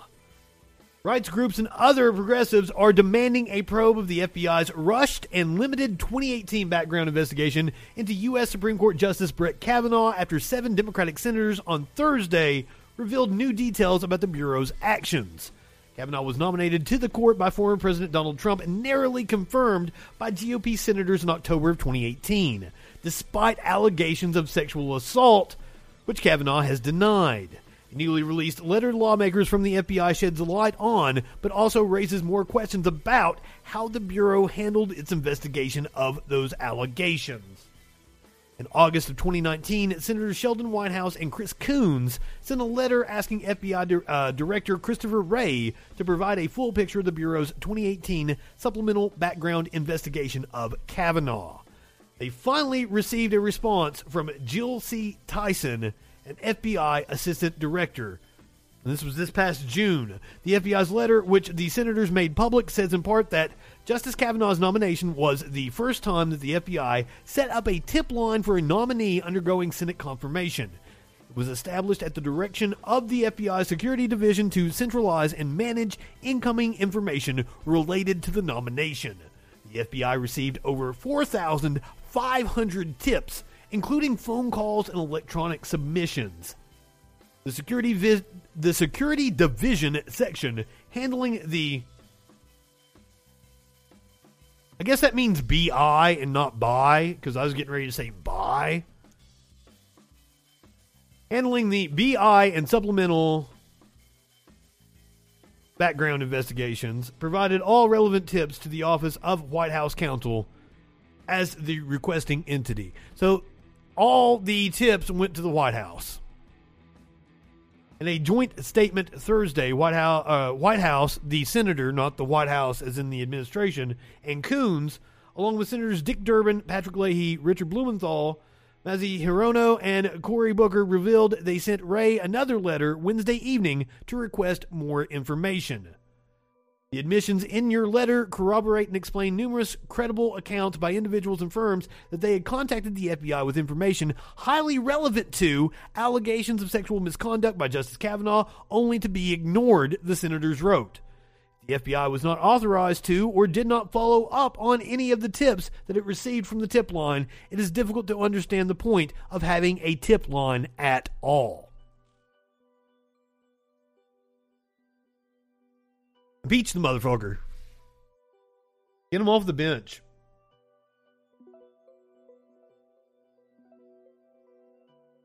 Impeach him and expand the Supreme Court. Go for it. I don't give a shit. I don't give a shit. Republicans are going to accuse us. They're going to accuse the Democrats of fucking wanting to kill them, of bringing a communist revolution, of whatever the fuck. So we might as well play hardball.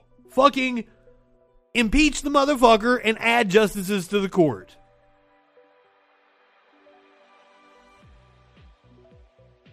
Get something done, for God's sakes. All right, so let's move on to some cop news here. This is an interesting story. This outlet is Deadline Detroit. Video shows Detroit cops running away from a shooting. You know, because cops have such a dangerous job and they put themselves in danger all the time to protect people. Let's watch what the cops do here.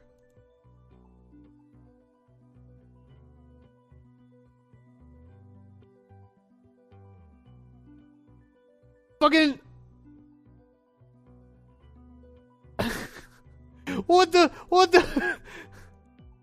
So we're looking at a dash cam video. There's like a drive-by here at this corner. They're doing it right. What balls of the people in this blue car to pull up with like a long gun trying to shoot somebody on a corner right in front of the cops. And what the fuck is up with the cops? One, they're running away, but they run in front of the car that they're running from. What in the hell? They didn't even make a left instead of making a right. What the fuck?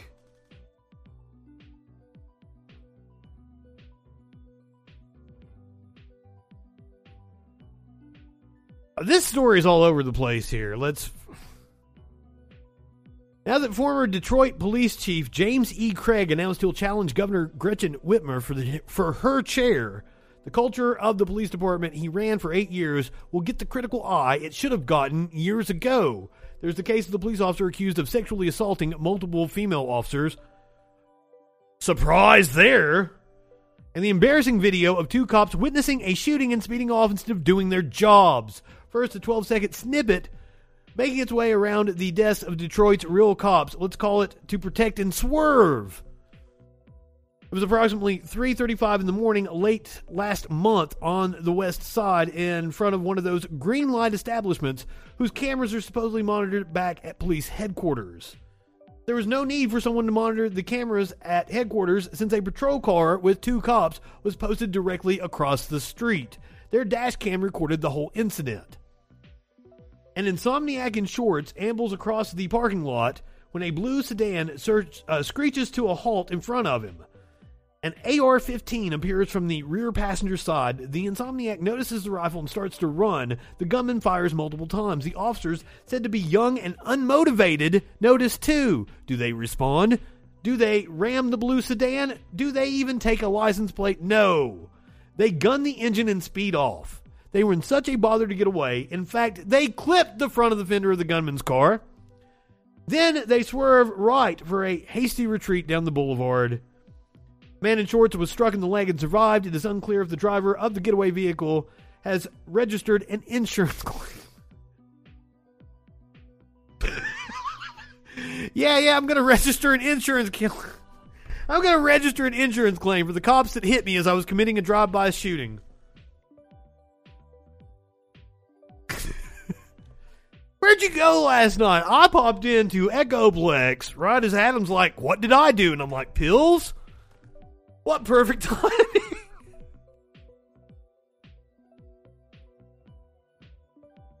Okay, as for the officers, we're waiting for official word on their employment status. They probably got a promotion. Perhaps we shouldn't be so surprised by their response, considering Craig told a community group in 2013 that he was sitting at a red light in his police cruiser on Jefferson Avenue when a suspected carjacker started walking up on him. Instead of confronting the situation, he said he took off and accelerated out of harm's way. Fucking cops.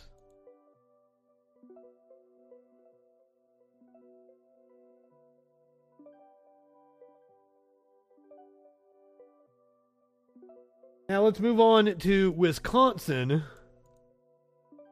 where we may have an instance of cops planting evidence. It wouldn't be the first time. Well, apparently OBS has crashed, which is interesting. Are you guys still here? Am I still streaming? What's going to happen if I press yes on this?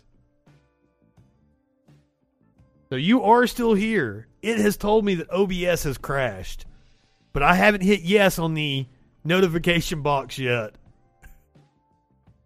So apparently we are still streaming.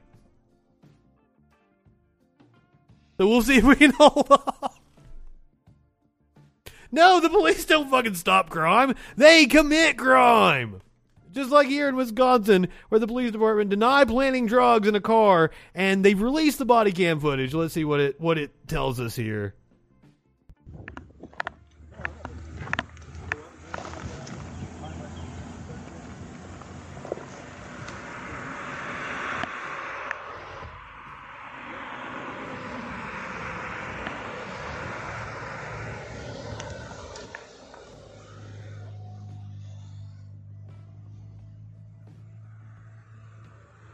I don't see any baggie.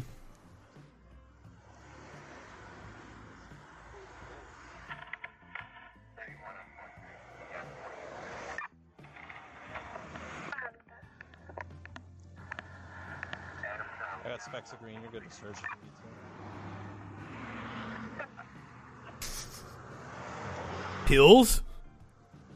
A good guess, I assume. Corner cut.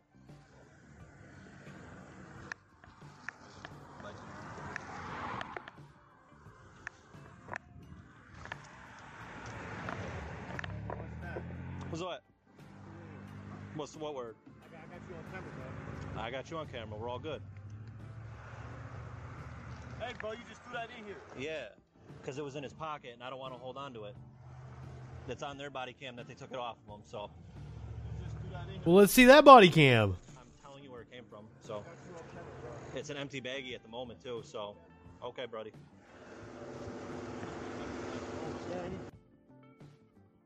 The Wisconsin Police Department that had one of their own accused of planting drugs in a black man's car says the claim is BS and say they have the full video to prove it. Hands where I can see him on the way out, okay, bud? All right, let's see the whole thing here. Thank you. All right, we're gonna step this way. All right, let's keep hands where I can see him, all right, bud? All right, you got any weapons on you or anything like that? Mind if I pat you on for weapons? Huh? I can pat you on for weapons. All right, put your hands behind your back for me. All right. I don't what. Do you mind just popping your hands like this? I'm always wondering why the fuck, like, they're pulling a dude out of the back seat of a car. What the fuck right did they have to stop and even question him? This seems like a Fourth Amendment violation to me.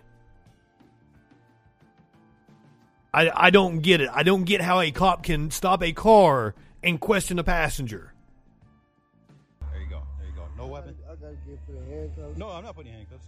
No weapons or anything like that on you? Mind if I just search you and everything? Why would you want to search me? Just search you, make sure you don't have any weapons on you. You good with that? Is that a yes? All right. Well, you should have said no. I don't know. Huh? What's the bags? I don't even know what right they had to pull him out of the car. All right, if you go hold that for me. Hold on. All right, if you go hold that.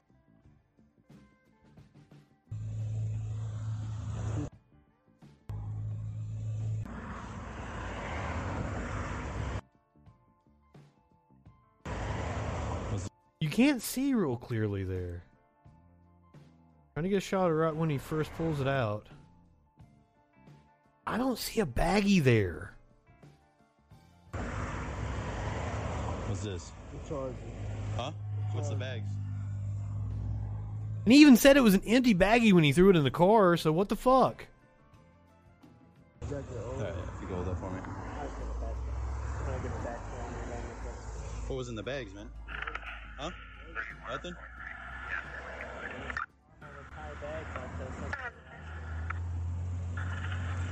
This all seems fucking like this is a Fourth Amendment violation. What the fuck are they doing? All right, I'm gonna switch it down here. And are you telling me you're going to arrest him for a fucking baggie? I just relaxing your arm. Intent to traffic, bruh. It had residue in it. How much money you got in here? Approximately. Oh no. Fucking put his money back, son. You take your big hands off of it.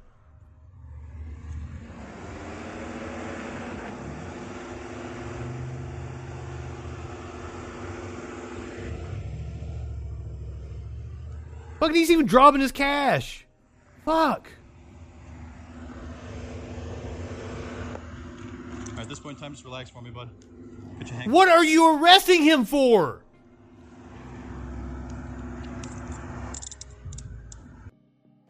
Jesus Christ. The chief of police, Christopher Bosch, says the car was pulled over for speeding in a 45-mile-per-hour zone, and after the front seat passenger refused to ID himself and finding the rear passengers weren't wearing seatbelts, the cops apparently decided to conduct a search. Now, the driver should have ID'd himself. The only thing the cops had a right to do was ask for his ID up until that point. CPD uploaded portions of 2 body cameras from what appear to be 2 different officers. The first shows the cop in question being handed a little baggie, which the department says was an empty corner tear. A corner, so he's trying to say like there was crack or there was something down in the corner of the bag and that they pulled it out and dumped it in. Done that before with some pot. By another officer who was checking it out and then going back to the car and throwing it back in, which is where the OG video picks up. This was the first one where they were accusing the cops of planting the evidence. Hey, bro, what's that? What? That you just threw in here. What word? I got you on camera, bro. Okay, so yeah, we saw him supposedly take it from his pocket. But why the fuck would you, if it's evidence, why the fuck would you throw it back in the car? Why wouldn't you have taken it and put it in an evidence baggie?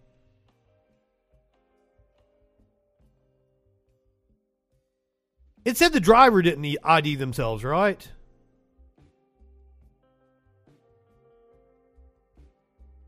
You make a good point, Adam. That seems fishy.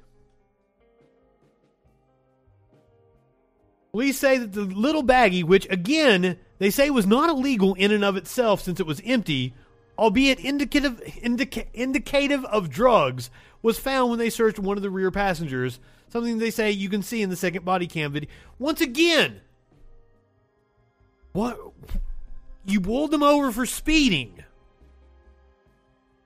You're putting a dude in handcuffs over a baggie. What the fuck is wrong with you? Since there was nothing in it, CPD says the cop essentially discarded it back into the car, which they say probably wasn't a great idea. But note, nothing sketchy happened. The video also shows the combo that happened after, something the original video, Glock Boy Savos, didn't. Caledonia police say there's over 6 hours of footage to review since there were 4 officers present. So they say they're going to need more time to get the full picture. However, they reiterate that thus far it doesn't appear if anything criminal was done on either end. I think it is. I think you violated their Fourth Amendment rights. They also point out that no arrests were made from the stop. Only a speeding ticket was issued. Then why were they pulling out cuffs? Why were they pulling out cuffs? Oh, Jesus.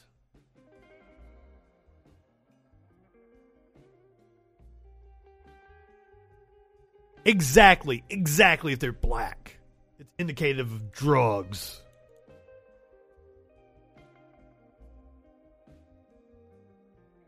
All right, wild story coming to us out of fucking California.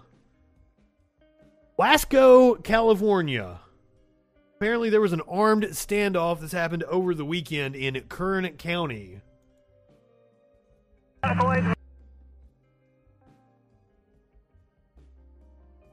It's one of those local news sites, fucking video players that suck ass. To escape from the suspect unharmed. Well, Jesus Christ. Suspect's rounds. Officer down. We need medical aid to move up. Our hearts are broken because of a loss of a star in our organization. When you talk about police officers that run toward gunfire, that's him. Run towards gunfire? I just watched a couple run away from it. Deputy Compass, a 5-year veteran, was killed in line of duty on July 25th, 2021. Fuck your propaganda piece. Thanks for joining us for this special edition of 17 News. I'm Moses Small, in for Tammy Melchak. And I'm Jim Scott. Good to have you with us this hour. Well, this evening, our community is reeling. A red flag. A tense standoff ended in tragedy with a Kern County Sheriff's deputy killed in the line of duty. Today, we learned the fallen officer... I mean, I'm not shedding a tear. Philip Campus. He was among 5 people killed in a SWAT standoff yesterday afternoon in Wasco. It happened on Poplar Avenue and First Street, down the street from Thomas Jefferson Middle School. Heavily armored vehicles surrounded a home where the suspect had buried... I'll give that an amen. ...and later shot at deputies and members of his own family before he was killed by law enforcement. This afternoon, Sheriff Donnie Youngblood spoke about the events as they unfolded. Well, I mean, notice how they're making a big deal about the cop and they did this whole graphics package and everything. 4 other people died. 4 other people died. They don't even give a shit. It's all about the fucking cop. And about the deputy who lost his life. We begin our team coverage with 17's Eitan Wallace in studio. Eitan? And probably. Sheriff Youngblood said this shows just how dangerous the job of a law enforcement... I mean, they're making a big deal out of it because the cop died, but we might not know exactly what the details are because it happened yesterday evening, and this is probably a news piece from either yesterday evening or this morning. For dying a hero. I was there when the wife and the mother and the father.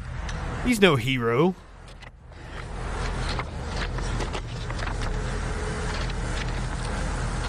We just felt we needed to wait. An emotional Sheriff Donnie Youngblood today sharing the moment he met with the parents and wife of slain deputy. I just can't take that motherfucker seriously with as many videos I have seen of cops laughing and smirking at people they murdered. So forgive me if I don't care about your crocodile tears. Deputy Philip Campus. They might have been real tears. He knew the dude. With Dozens of law enforcement agents... It was wrong of me to say that. ...outside Kern Medical, solemnly saluting as campus's flag-draped body was reverently placed in a hearse. Just hours earlier, campus spent his final moments responding to this barricade situation in Wasco. That's also a good point. It might have very well been friendly fire. We find that out weeks later, oftentimes. Hundreds of rounds of gunfire turned the neighborhood into a war zone. At some points, SWAT officers could be seen running into positions and peering over rooftops. At other points, as the gunfire continued for minutes on end, officers could be seen retreating, taking cover behind this heavily armored vehicle. It all started just after 1 p.m. Deputies responding to a report of shots fired inside a home on First Street near Poplar Avenue. The sheriff's office says as soon as deputies got to the house, a gunman armed with an AK-47 and a handgun opened fire on them. That's when... Exactly. They're saying we don't put enough importance on their lives. Did you see that fucking package at the opening? They called in SWAT. About 2 hours later, SWAT approached the house to attempt to extricate the victims inside, believing that they might still be alive. Youngblood says the team's heroic action to save lives turned deadly. As they approached the front door, the suspect began shooting at the... Wait a minute. So you're saying that your SWAT team escalated the situation?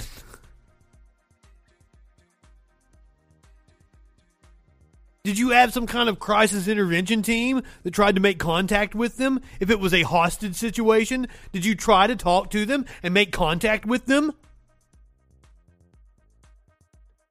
Or did you just, go in guns blazing? Campus was one of 2 officers shot. Another 2 suffered more minor shrapnel wounds. Campus was rushed to Kern Medical, but he did not make it. The other deputy shot, DeSander Guerrero, suffered moderate wounds and was released from the hospital Sunday night. As for the gunman, more than 3 hours after the shooting and 5 hours into the standoff, an additional officer-involved shooting occurred, and the suspect was struck. The suspect was removed from the roof and provided medical aid, but was pronounced dead at the scene. Also found dead at the scene, the suspect's 2 sons, ages 17 and 24, and the mother of his sons. Young said while his department is mourning one of its own, it's important not to forget the other innocent people who also lost their lives. That just now got mentioned. Of a star in our organization, but we also have 3 other victims that we are mourning from the city of Wasco. Youngblood said the mother of the sons had to restrict... But who killed them? The suspect. Now, neither the suspect nor the family members he is said to have killed have been identified. If there's any good news here, it's that 2 women and 2 young girls who were also at the home were able to escape from the suspect unharmed. Wow. Yeah, I'm going to be following up on that to see exactly what happened. Meanwhile, in Texas, a gunman opened fire and apparently killed at least 1 person. And he got stoned for it. Not like the good kind of stoned, like I'm not high enough for this shit stoned. Got actual stoned. They got biblical... They got biblical on his ass. And killed him with landscaping bricks. That gunman killed 1 person and wounded 2 others before he was killed again in that brick attack. It is the second violent incident. Medical aid is them rolling him over, putting handcuffs on him, and making sure their knee is driven into his back as he's bleeding out on the ground. And then maybe they'll let an EMT touch him 10, 15 minutes after that. Where people say they have had enough. Fox 4's Dion Anglin has more tonight. Dion. Yeah, that's right, Steve. You said it. What happened is still under investigation by police. A chase that happened after that shooting, and the gunman killed by people throwing stones. I thought Deons didn't like to be called by their first name. That's a joke about Deion Sanders. A backyard game. These sports fans might get that. Confrontation. Police say 1 person leaves and returns with a gun, opening fire moments later. 1 person is injured but alive. What happened next is startling. A group of people began to chase the gunman. What we're seeing, some of the people picked up what we call, I think what they call stone pavers. Well, okay, so my question is, I thought this was Texas and everybody was armed. Why did they have to grab bricks? Fort Worth Como neighborhood, Como neighborhood on the southwest side. What you would probably align a driveway with points on them. That was something initially that they could get, and maybe, I don't want to say use as a defense or use, but that's what they were able to throw at the gunman. Police say as the group of people threw stones at the gunman, he fired at them, killing one person in that group and injuring another. Investigators say the group of people kept throwing stones at the gunman, and he died as a result. They either caught him, he either fell to the ground, and at that time he lost his life, what we believe to by a stone, but again, the medical examiner is going to have to determine that. The violence in the Como community comes just weeks after a 4th of July shooting in which 8 people were injured by gunfire after a... is that where they had the fucking fireworks war and shit? To see an end to what they call senseless shootings. And now this. Longtime resident Ella Burton is involved with the Como Neighborhood Action Committee. She'd like to see more resources returned to promote positive activities for young people. I'd like to see re-implemented some of the programs that we had, I won't say back in the day, it may have been maybe 5 years ago, some of the programs that we were able to get grants and have through the center where the kids could come there and I mean, were kids the ones doing this kind of shooting? At least have an avenue and someone there to talk to. Burton believes some of the violence is the result of pent-up frustrations accumulated during the pandemic. In this latest case, a shooter stoned to death by an angry mob. A bizarre killing. I shouldn't laugh at that. Investigation. It's a great community.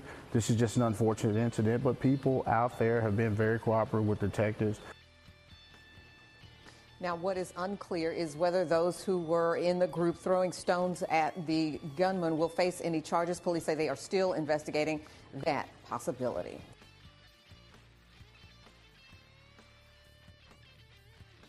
You guys want another wild story? I think this one was in Florida. Don't hold me to that, though. Nope, also in Texas. Oh, we don't have a local news story. I'm sorry. This one from El Paso, Texas. A man suspected of starting a fire inside his family's home that led to the death of his brother and leaving his mother severely injured told police investigators he did it because his family wasn't following the Bible. Man waited outside the home with rocks in his hands while he watched it burn in case any family members made it out alive. Wow, this is sick.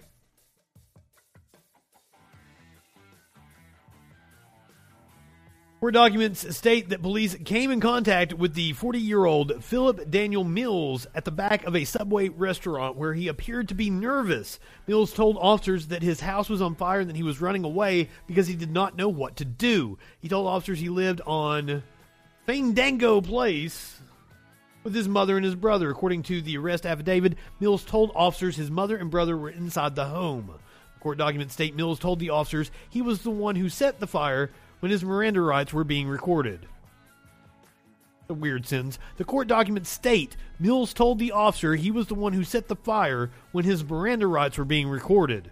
When Mills was taken to police headquarters, he acknowledged he had located a weed eater and poured gasoline on it on the sofa in the living room. Once the sofa caught fire, he walked outside and waited to see if his mother or brother would go outside. He waited with large rocks in his hands in the event that both his brother and mother made it out alive. Mills told officers he caused the fire because he was upset that his brother and mother were not following the Bible. I've read the Bible. It doesn't say to set your family on fire. It says to turn the other fucking cheek. What the fuck is wrong with you people? Mills told police earlier that day he broke the television in the living room because he needed to purge the home from evil. And after his mother became upset, he told her this house will be burned down by the end of the day. What in the fuck was she watching on TV? During the police investigation, Mills was told his brother died from the fire. Mills then laughed and told investigators he was shocked that his brother and mother did not perish and called it a failed attempt. This story is written. Don't blame this one on me. This is News 5, WCYB. Your story is written, which is probably a wire story. Blame KFox14. Mills' mother, 84-year-old Florence Annette Mills, was seen walking from the backyard. She was flown to Lubbock, Texas due to the severity of her burns and is listed in critical condition. Mills' brother, 54-year-old Paul Aaron Mills, was taken to the hospital where he later died. Fucking religion rots your brain! I mean, I'm sure he was also disturbed in other ways as well. You have to be to do something like that. But religion rots your brain. Speaking of rotted brains, Charlie Kirk was at the Turning Points conference over the weekend. I think that's where this is from. He posted it today. You never know with the fucking right-wing propaganda. They just post videos all the fucking... They'll keep posting the same shit over and over again. But I think this is from over the weekend.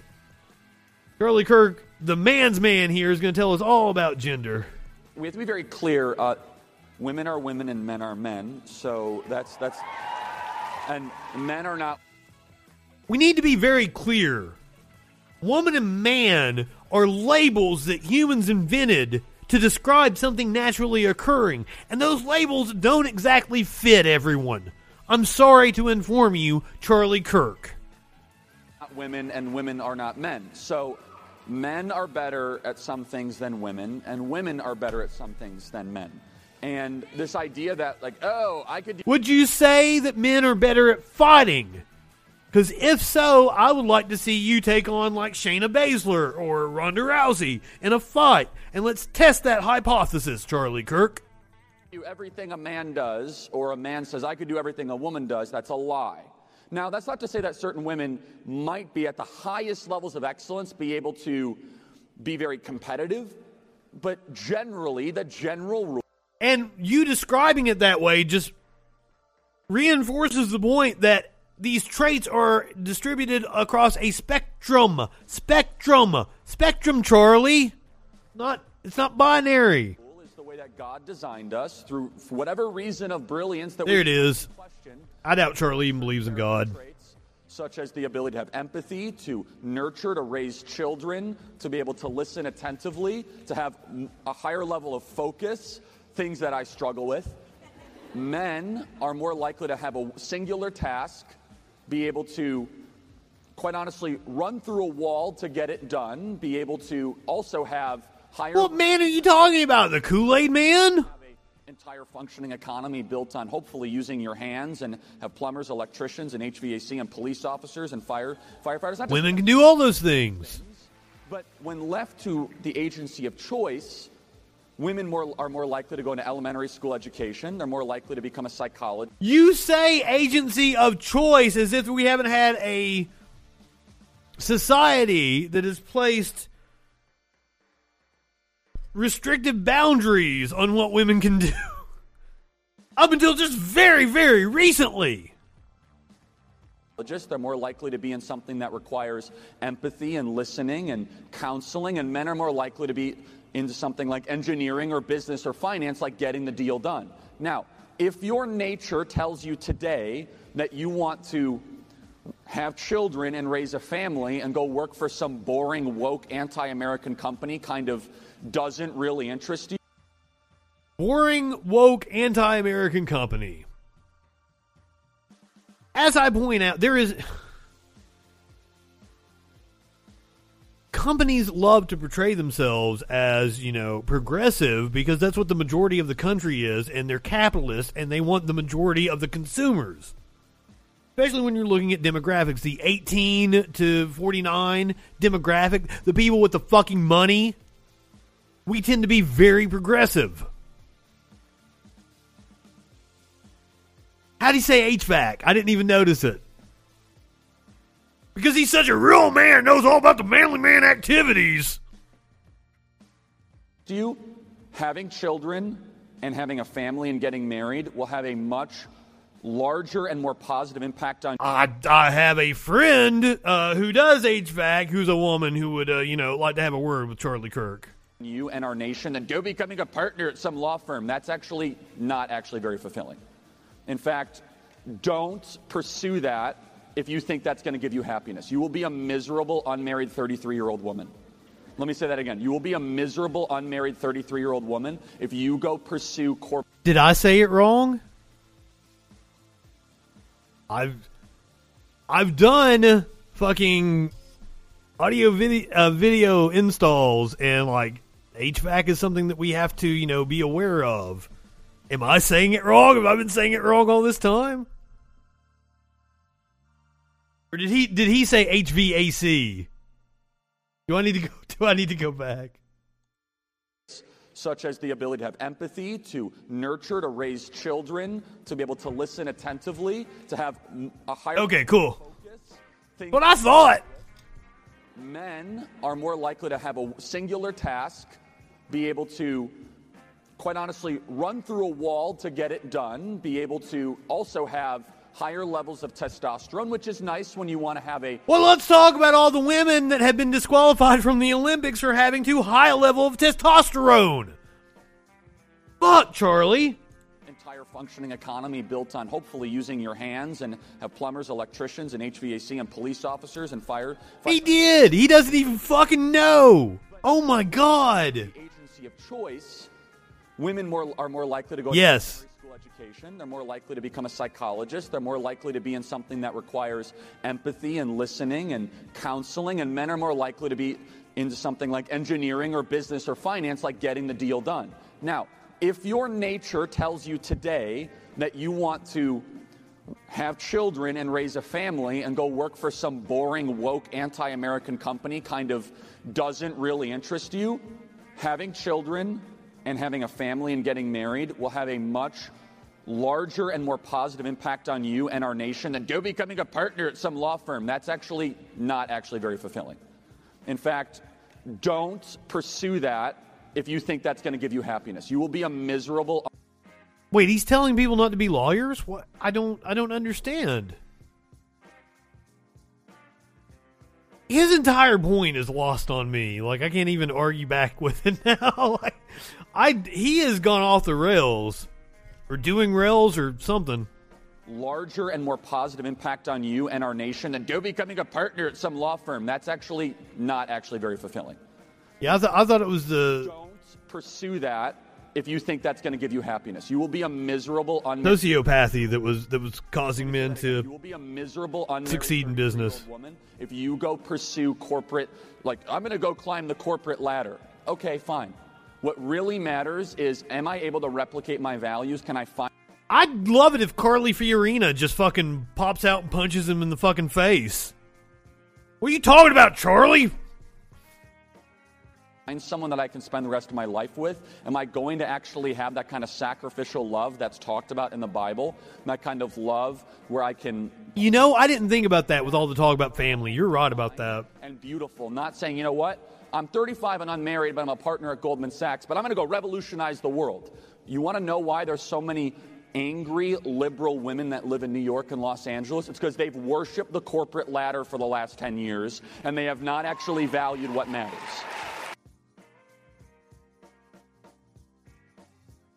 So women that climb the corporate ladder are not, successful to be heralded like the men, Charlie. They're actually angry. I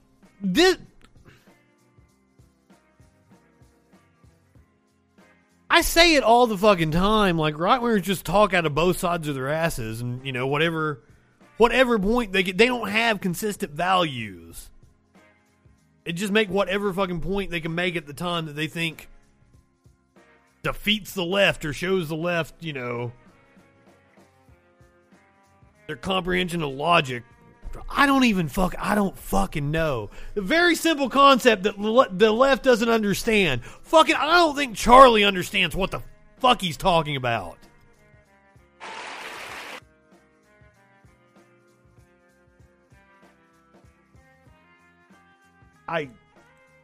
What was that? I've got no clue. I have a feeling this next story is going to be one that we're all being like, what was that? Because this one's wild as well. Coming to us from Fox News. The exit out of all their pop-ups here.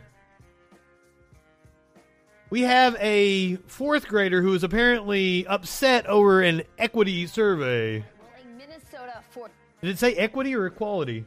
Equity survey. An equity survey. See what this equity survey, I don't even know what the fuck they're talking about. Equity survey. Expressing concerns to her school board after she says she was given an equity survey in class. Oh, guys. There's John Kennedy. He's going to be on Fox and Friends right after this segment. He's going to express his distaste with that hateful left. Old lady And Kennedy. told not to repeat the questions to her parents. Take a look. During distance learning, I was asked to complete that equity survey. My teacher said that I could not skip any questions even when I didn't understand them. One question asked us what gender we identify with. I was very confused along with a lot of other classmates. A boy in my class asked my teacher if his mom could explain the question to him because even after the teacher explained it, he still didn't understand. My teacher told him that he was not allowed to ask his mom and that we could not repeat any of the questions to our parents. Okay, so one of the things about this, right off the bat, is that the teachers are wanting to keep it anonymous as to not out people that don't want to be outed yet. Gay students who are still in the closet, trans students who are still in the closet, they might be fucking identifying as trans while they're at school and not be out to their parents at home. That's the reason for the, secrecy of that. Why does that make you uncomfortable and nervous? Because the questions didn't matter. And if you don't understand the questions, it's okay because it doesn't mean anything. If you don't need to specify what gender you identify with, then this really isn't aimed at you, young lady. I'm sorry. And maybe there was a better way for the school to go about it, but I see what this is about already. And this is like a nothing burger. I want the school board to know how uncomfortable and nervous this made me. And I want to know, I'm uncomfortable and nervous. I want to know what kind of coaching you got from your parents to say that. That student, Haley Yazgar, and her mom, Kelsey Yazgar, join us now. All right. I'm going to start with you, Haley. Look how happy she is to be there. When you were given this survey and didn't understand the question. So when I was in the survey, I was taking a few questions, and on the gender identification question, I got very confused and kind of nervous after a boy asked his mom, after the teacher explained it, that we could not tell our parents anything. That just made me very nervous and uncomfortable. Yeah. Has your mom ever told you never to, when anyone, an adult especially, says, don't tell mom? It really sounds like the teacher didn't explain it. They're like, hey, this has no bearing on your grades or anything. Some people need some special attention. Like if you want to talk to me, because there's several teachers that have been handing out these kind of surveys. It sounds like the teacher didn't explain it, and that this woman has been consuming right-wing media and has an agenda. Thing. Mm-hmm. Yeah, I bet she did tell you that. Kelsey, I bet she did. What happened when you heard that the school was actually giving the survey and instructing children not to tell their parents about it? The funny thing is we didn't know... Yeah, it's the mom that I'm judging here. It's not the child. That poor child. ...taking place, but the survey itself, they didn't inform us of the day it was taking place, or we weren't really sure a lot of details behind it, and due to the lack of transparency from the school district and from Equity Alliance of Minnesota, the third party that the school district has brought in to perform this audit. We were not informed of the questions on this survey, and when my daughter came forth and told me that her teacher, I don't understand what the issue is. Why do you have an issue with the questions on the survey? The only reason it made your child nervous is because of some sort of fucking bullshit you filled her with. It said you cannot skip any questions, even if you don't understand them. And when children were asking questions and asking if they could ask their parents about it, I was very upset when I found out that she was told not to repeat any of the questions to me or any other adult in her life. I do want to say, though, I believe that this wasn't just a single case that her teacher made this decision. We have been informed that this came down from administration, and Equity Alliance of Minnesota instructed them to make sure the children did not share this information with their parents, and that should pose a great concern in any parent's eyes. Yeah, again, this is called the Equity Alliance. No. The fact that they didn't properly inform you of the purpose of keeping it anonymous. When you see what they're doing, that's the concerning part. Here of what this organization wants to do. These organizations come into schools because they claim that they want to bring about more racial harmony. Do you think that these organizations are actually accomplishing that, or do you think it's causing more division among children and especially children of different races? It is 100% causing division amongst races in schools and amongst children. Children do not see color. They are taught to cheat. It makes my white ass uncomfortable, so therefore it's creating division. To see color. And when you bring things like Equity Alliance of Minnesota into our school district, equity is the mask that critical race theory hides behind, and we are not okay with those type of ideologies being taught to our children at school. Politics do not belong in our schools. Yeah, they are there to be. Of course not. Yeah, absolutely. They're there to learn, to read, to write, learn science, and not to be indoctrinated. Kelsey, you're a very good girl. When anyone tells you not to say something, they're not there to be indoctrinated. But these are the same people that I'm sure want prayer back in school. Want to have the Pledge of Allegiance read every fucking day. To your parents, you were absolutely right to tell your mom. And I mean, Haley. Yeah, such as equity. You were right to do that. And Kelsey, thank you for bringing this to our attention. I know a lot of other parents are facing this across the country. This is just fear-mongering over nothing, which I mean is a Fox specialty. They spent 4 minutes and 55 seconds on that. 4 minutes and 55 seconds on that nothing story. Meanwhile, workers all over the country are on strike. Several strikes going on. One of the largest mine strikes in the country. Fortunately, the Frito-Lay strike ended over the weekend. Weeks-long strike ends after Topeka workers approve new agreement with Frito-Lay. I say unfortunately because I haven't read the story yet, but the terms, as I understand it, aren't that good. The company made concessions, but the workers found themselves in a much stronger position than in any recent history to get the workplace and wages they were bargaining for. People who make your Cheetos, Fritos, and Ruffles put in some seriously long hours doing it.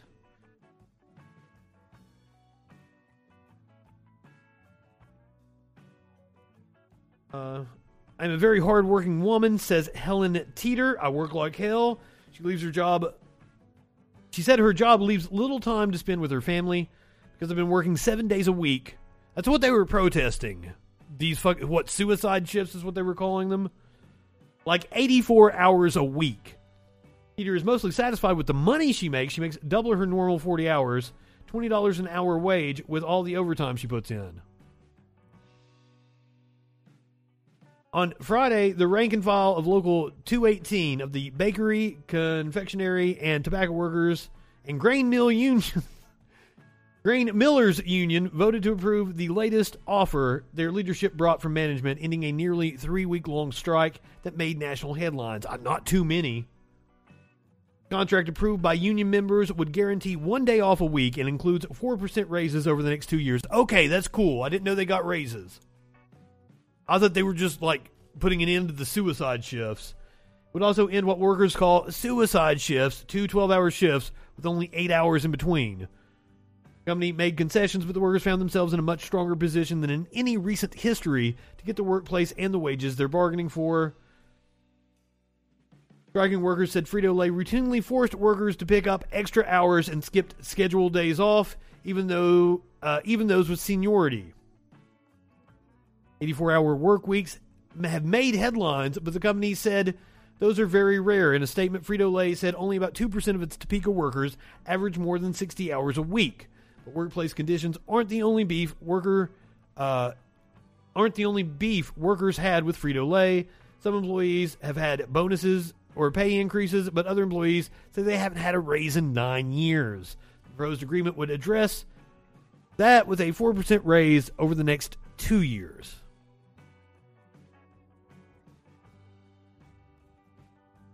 This is from KCUR in Kansas City. Now, crazy story coming to us from Brooklyn. I'm not exactly sure what's going on here because we're going to read from The Blaze, because that's the outlet I saw covering this. God damn it. Gazillion pop-ups. Activists occupy vacant NYC store. Say black NYP officer is a slave catcher working for KKK. Engage in violent clashes with police. Sounds like my kind of people. So let's see what we got going on here. Oh, shit. What the fuck is he doing there?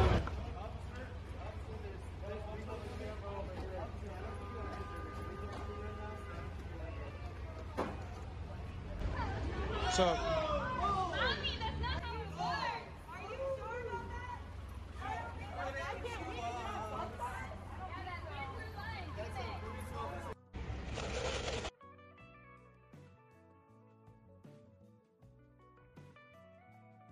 An activist posted a bulletin on July 20th that read, community members took back the vacant commercial space at 1083 Broadway. Vacancy is community neglect. We demand that this resource be under collective control to serve the community here forward.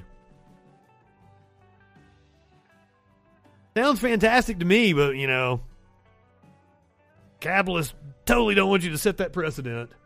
Left-wing activists dubbed the occupied space as the gym and said the vacant store provided an open place of rest, discussion, barbecues, dancing, and connecting people to social services.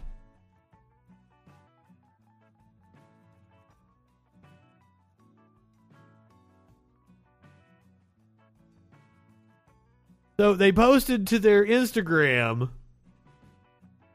a video of the cops trying to open it and taunted them, saying, "ACAB, you need a YouTube tutorial to know how to cut it." What's up, buddy? What are you here for? What's up? Hey. I believe this dude is one of those right-wing journalists. Okay, do you want to leave, man? No, I'm good. Thank you. Okay. Don't touch me. Don't touch me. Okay. You're the one touching him. Don't touch me. The officers. Stop touching me. Hey, Stop touching me. I'm not doing it. Hey, officers. He's walking straight at us. He's walking straight. I'm freaking pressed. What is it like? I'm not doing anything. Yeah, okay. Look at this clown. An activist trying to get to the door here.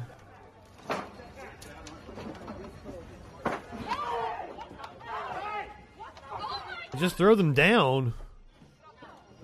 There's no need for that.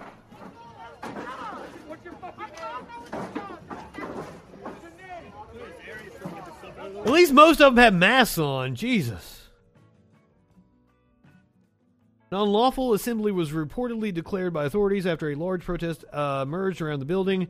The situation turned violent when the crowd refused to disperse and arrests were made.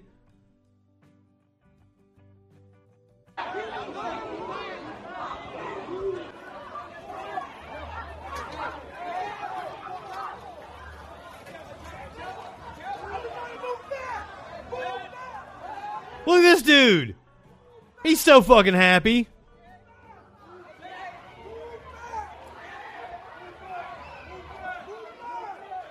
How many of these motherfuckers were itching to do something?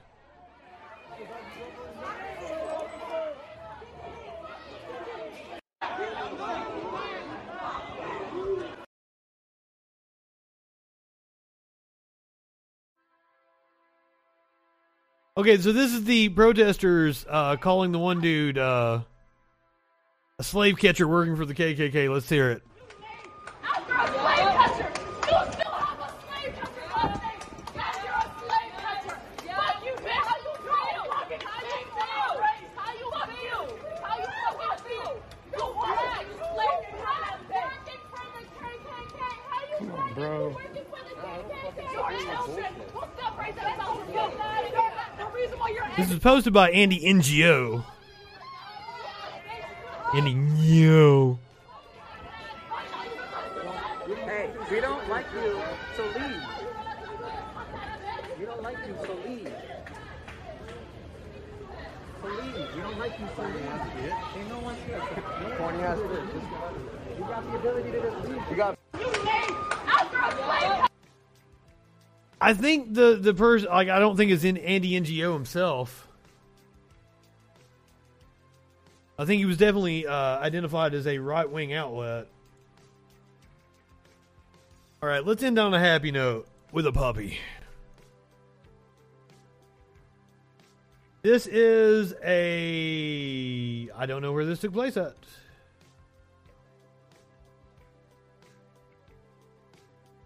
Let's find out.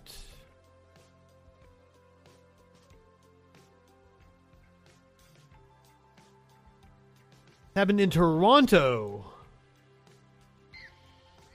Lily Kwan screams for help, pulling her 6-year-old rescue Yorkie by her leash while a coyote chases them, attacking her dog Macy.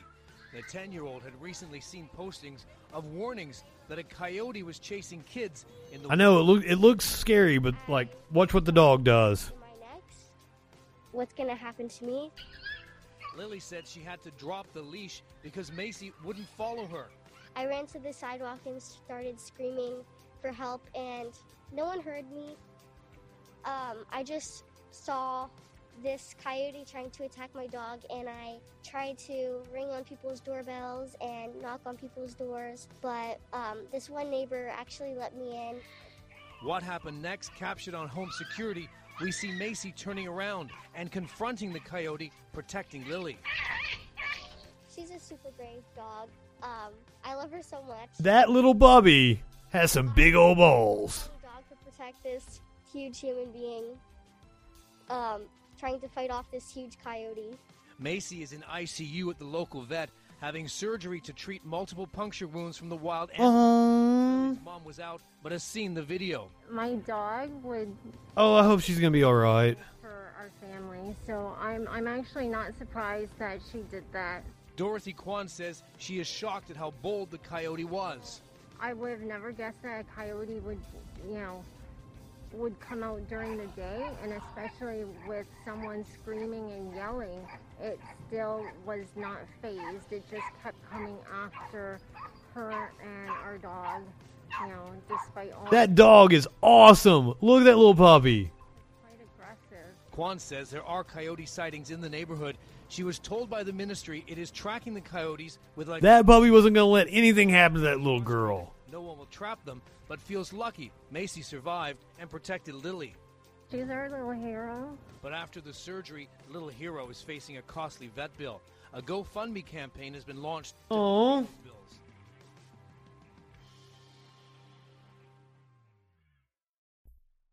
All right, guys, if you are watching on Twitch, I'm going to send you over to Proudly Radical. Go ahead, light one up, tip one back. It's all right to have a little fun. Oh, you're probably only watching on Twitch because I'm not on YouTube right now or Facebook. Go ahead, light one up, tip one back. It's all right to have a little fun before you hit the sack. I'm Justin Freakin. We'll see you tomorrow night on the Troll Patrol live.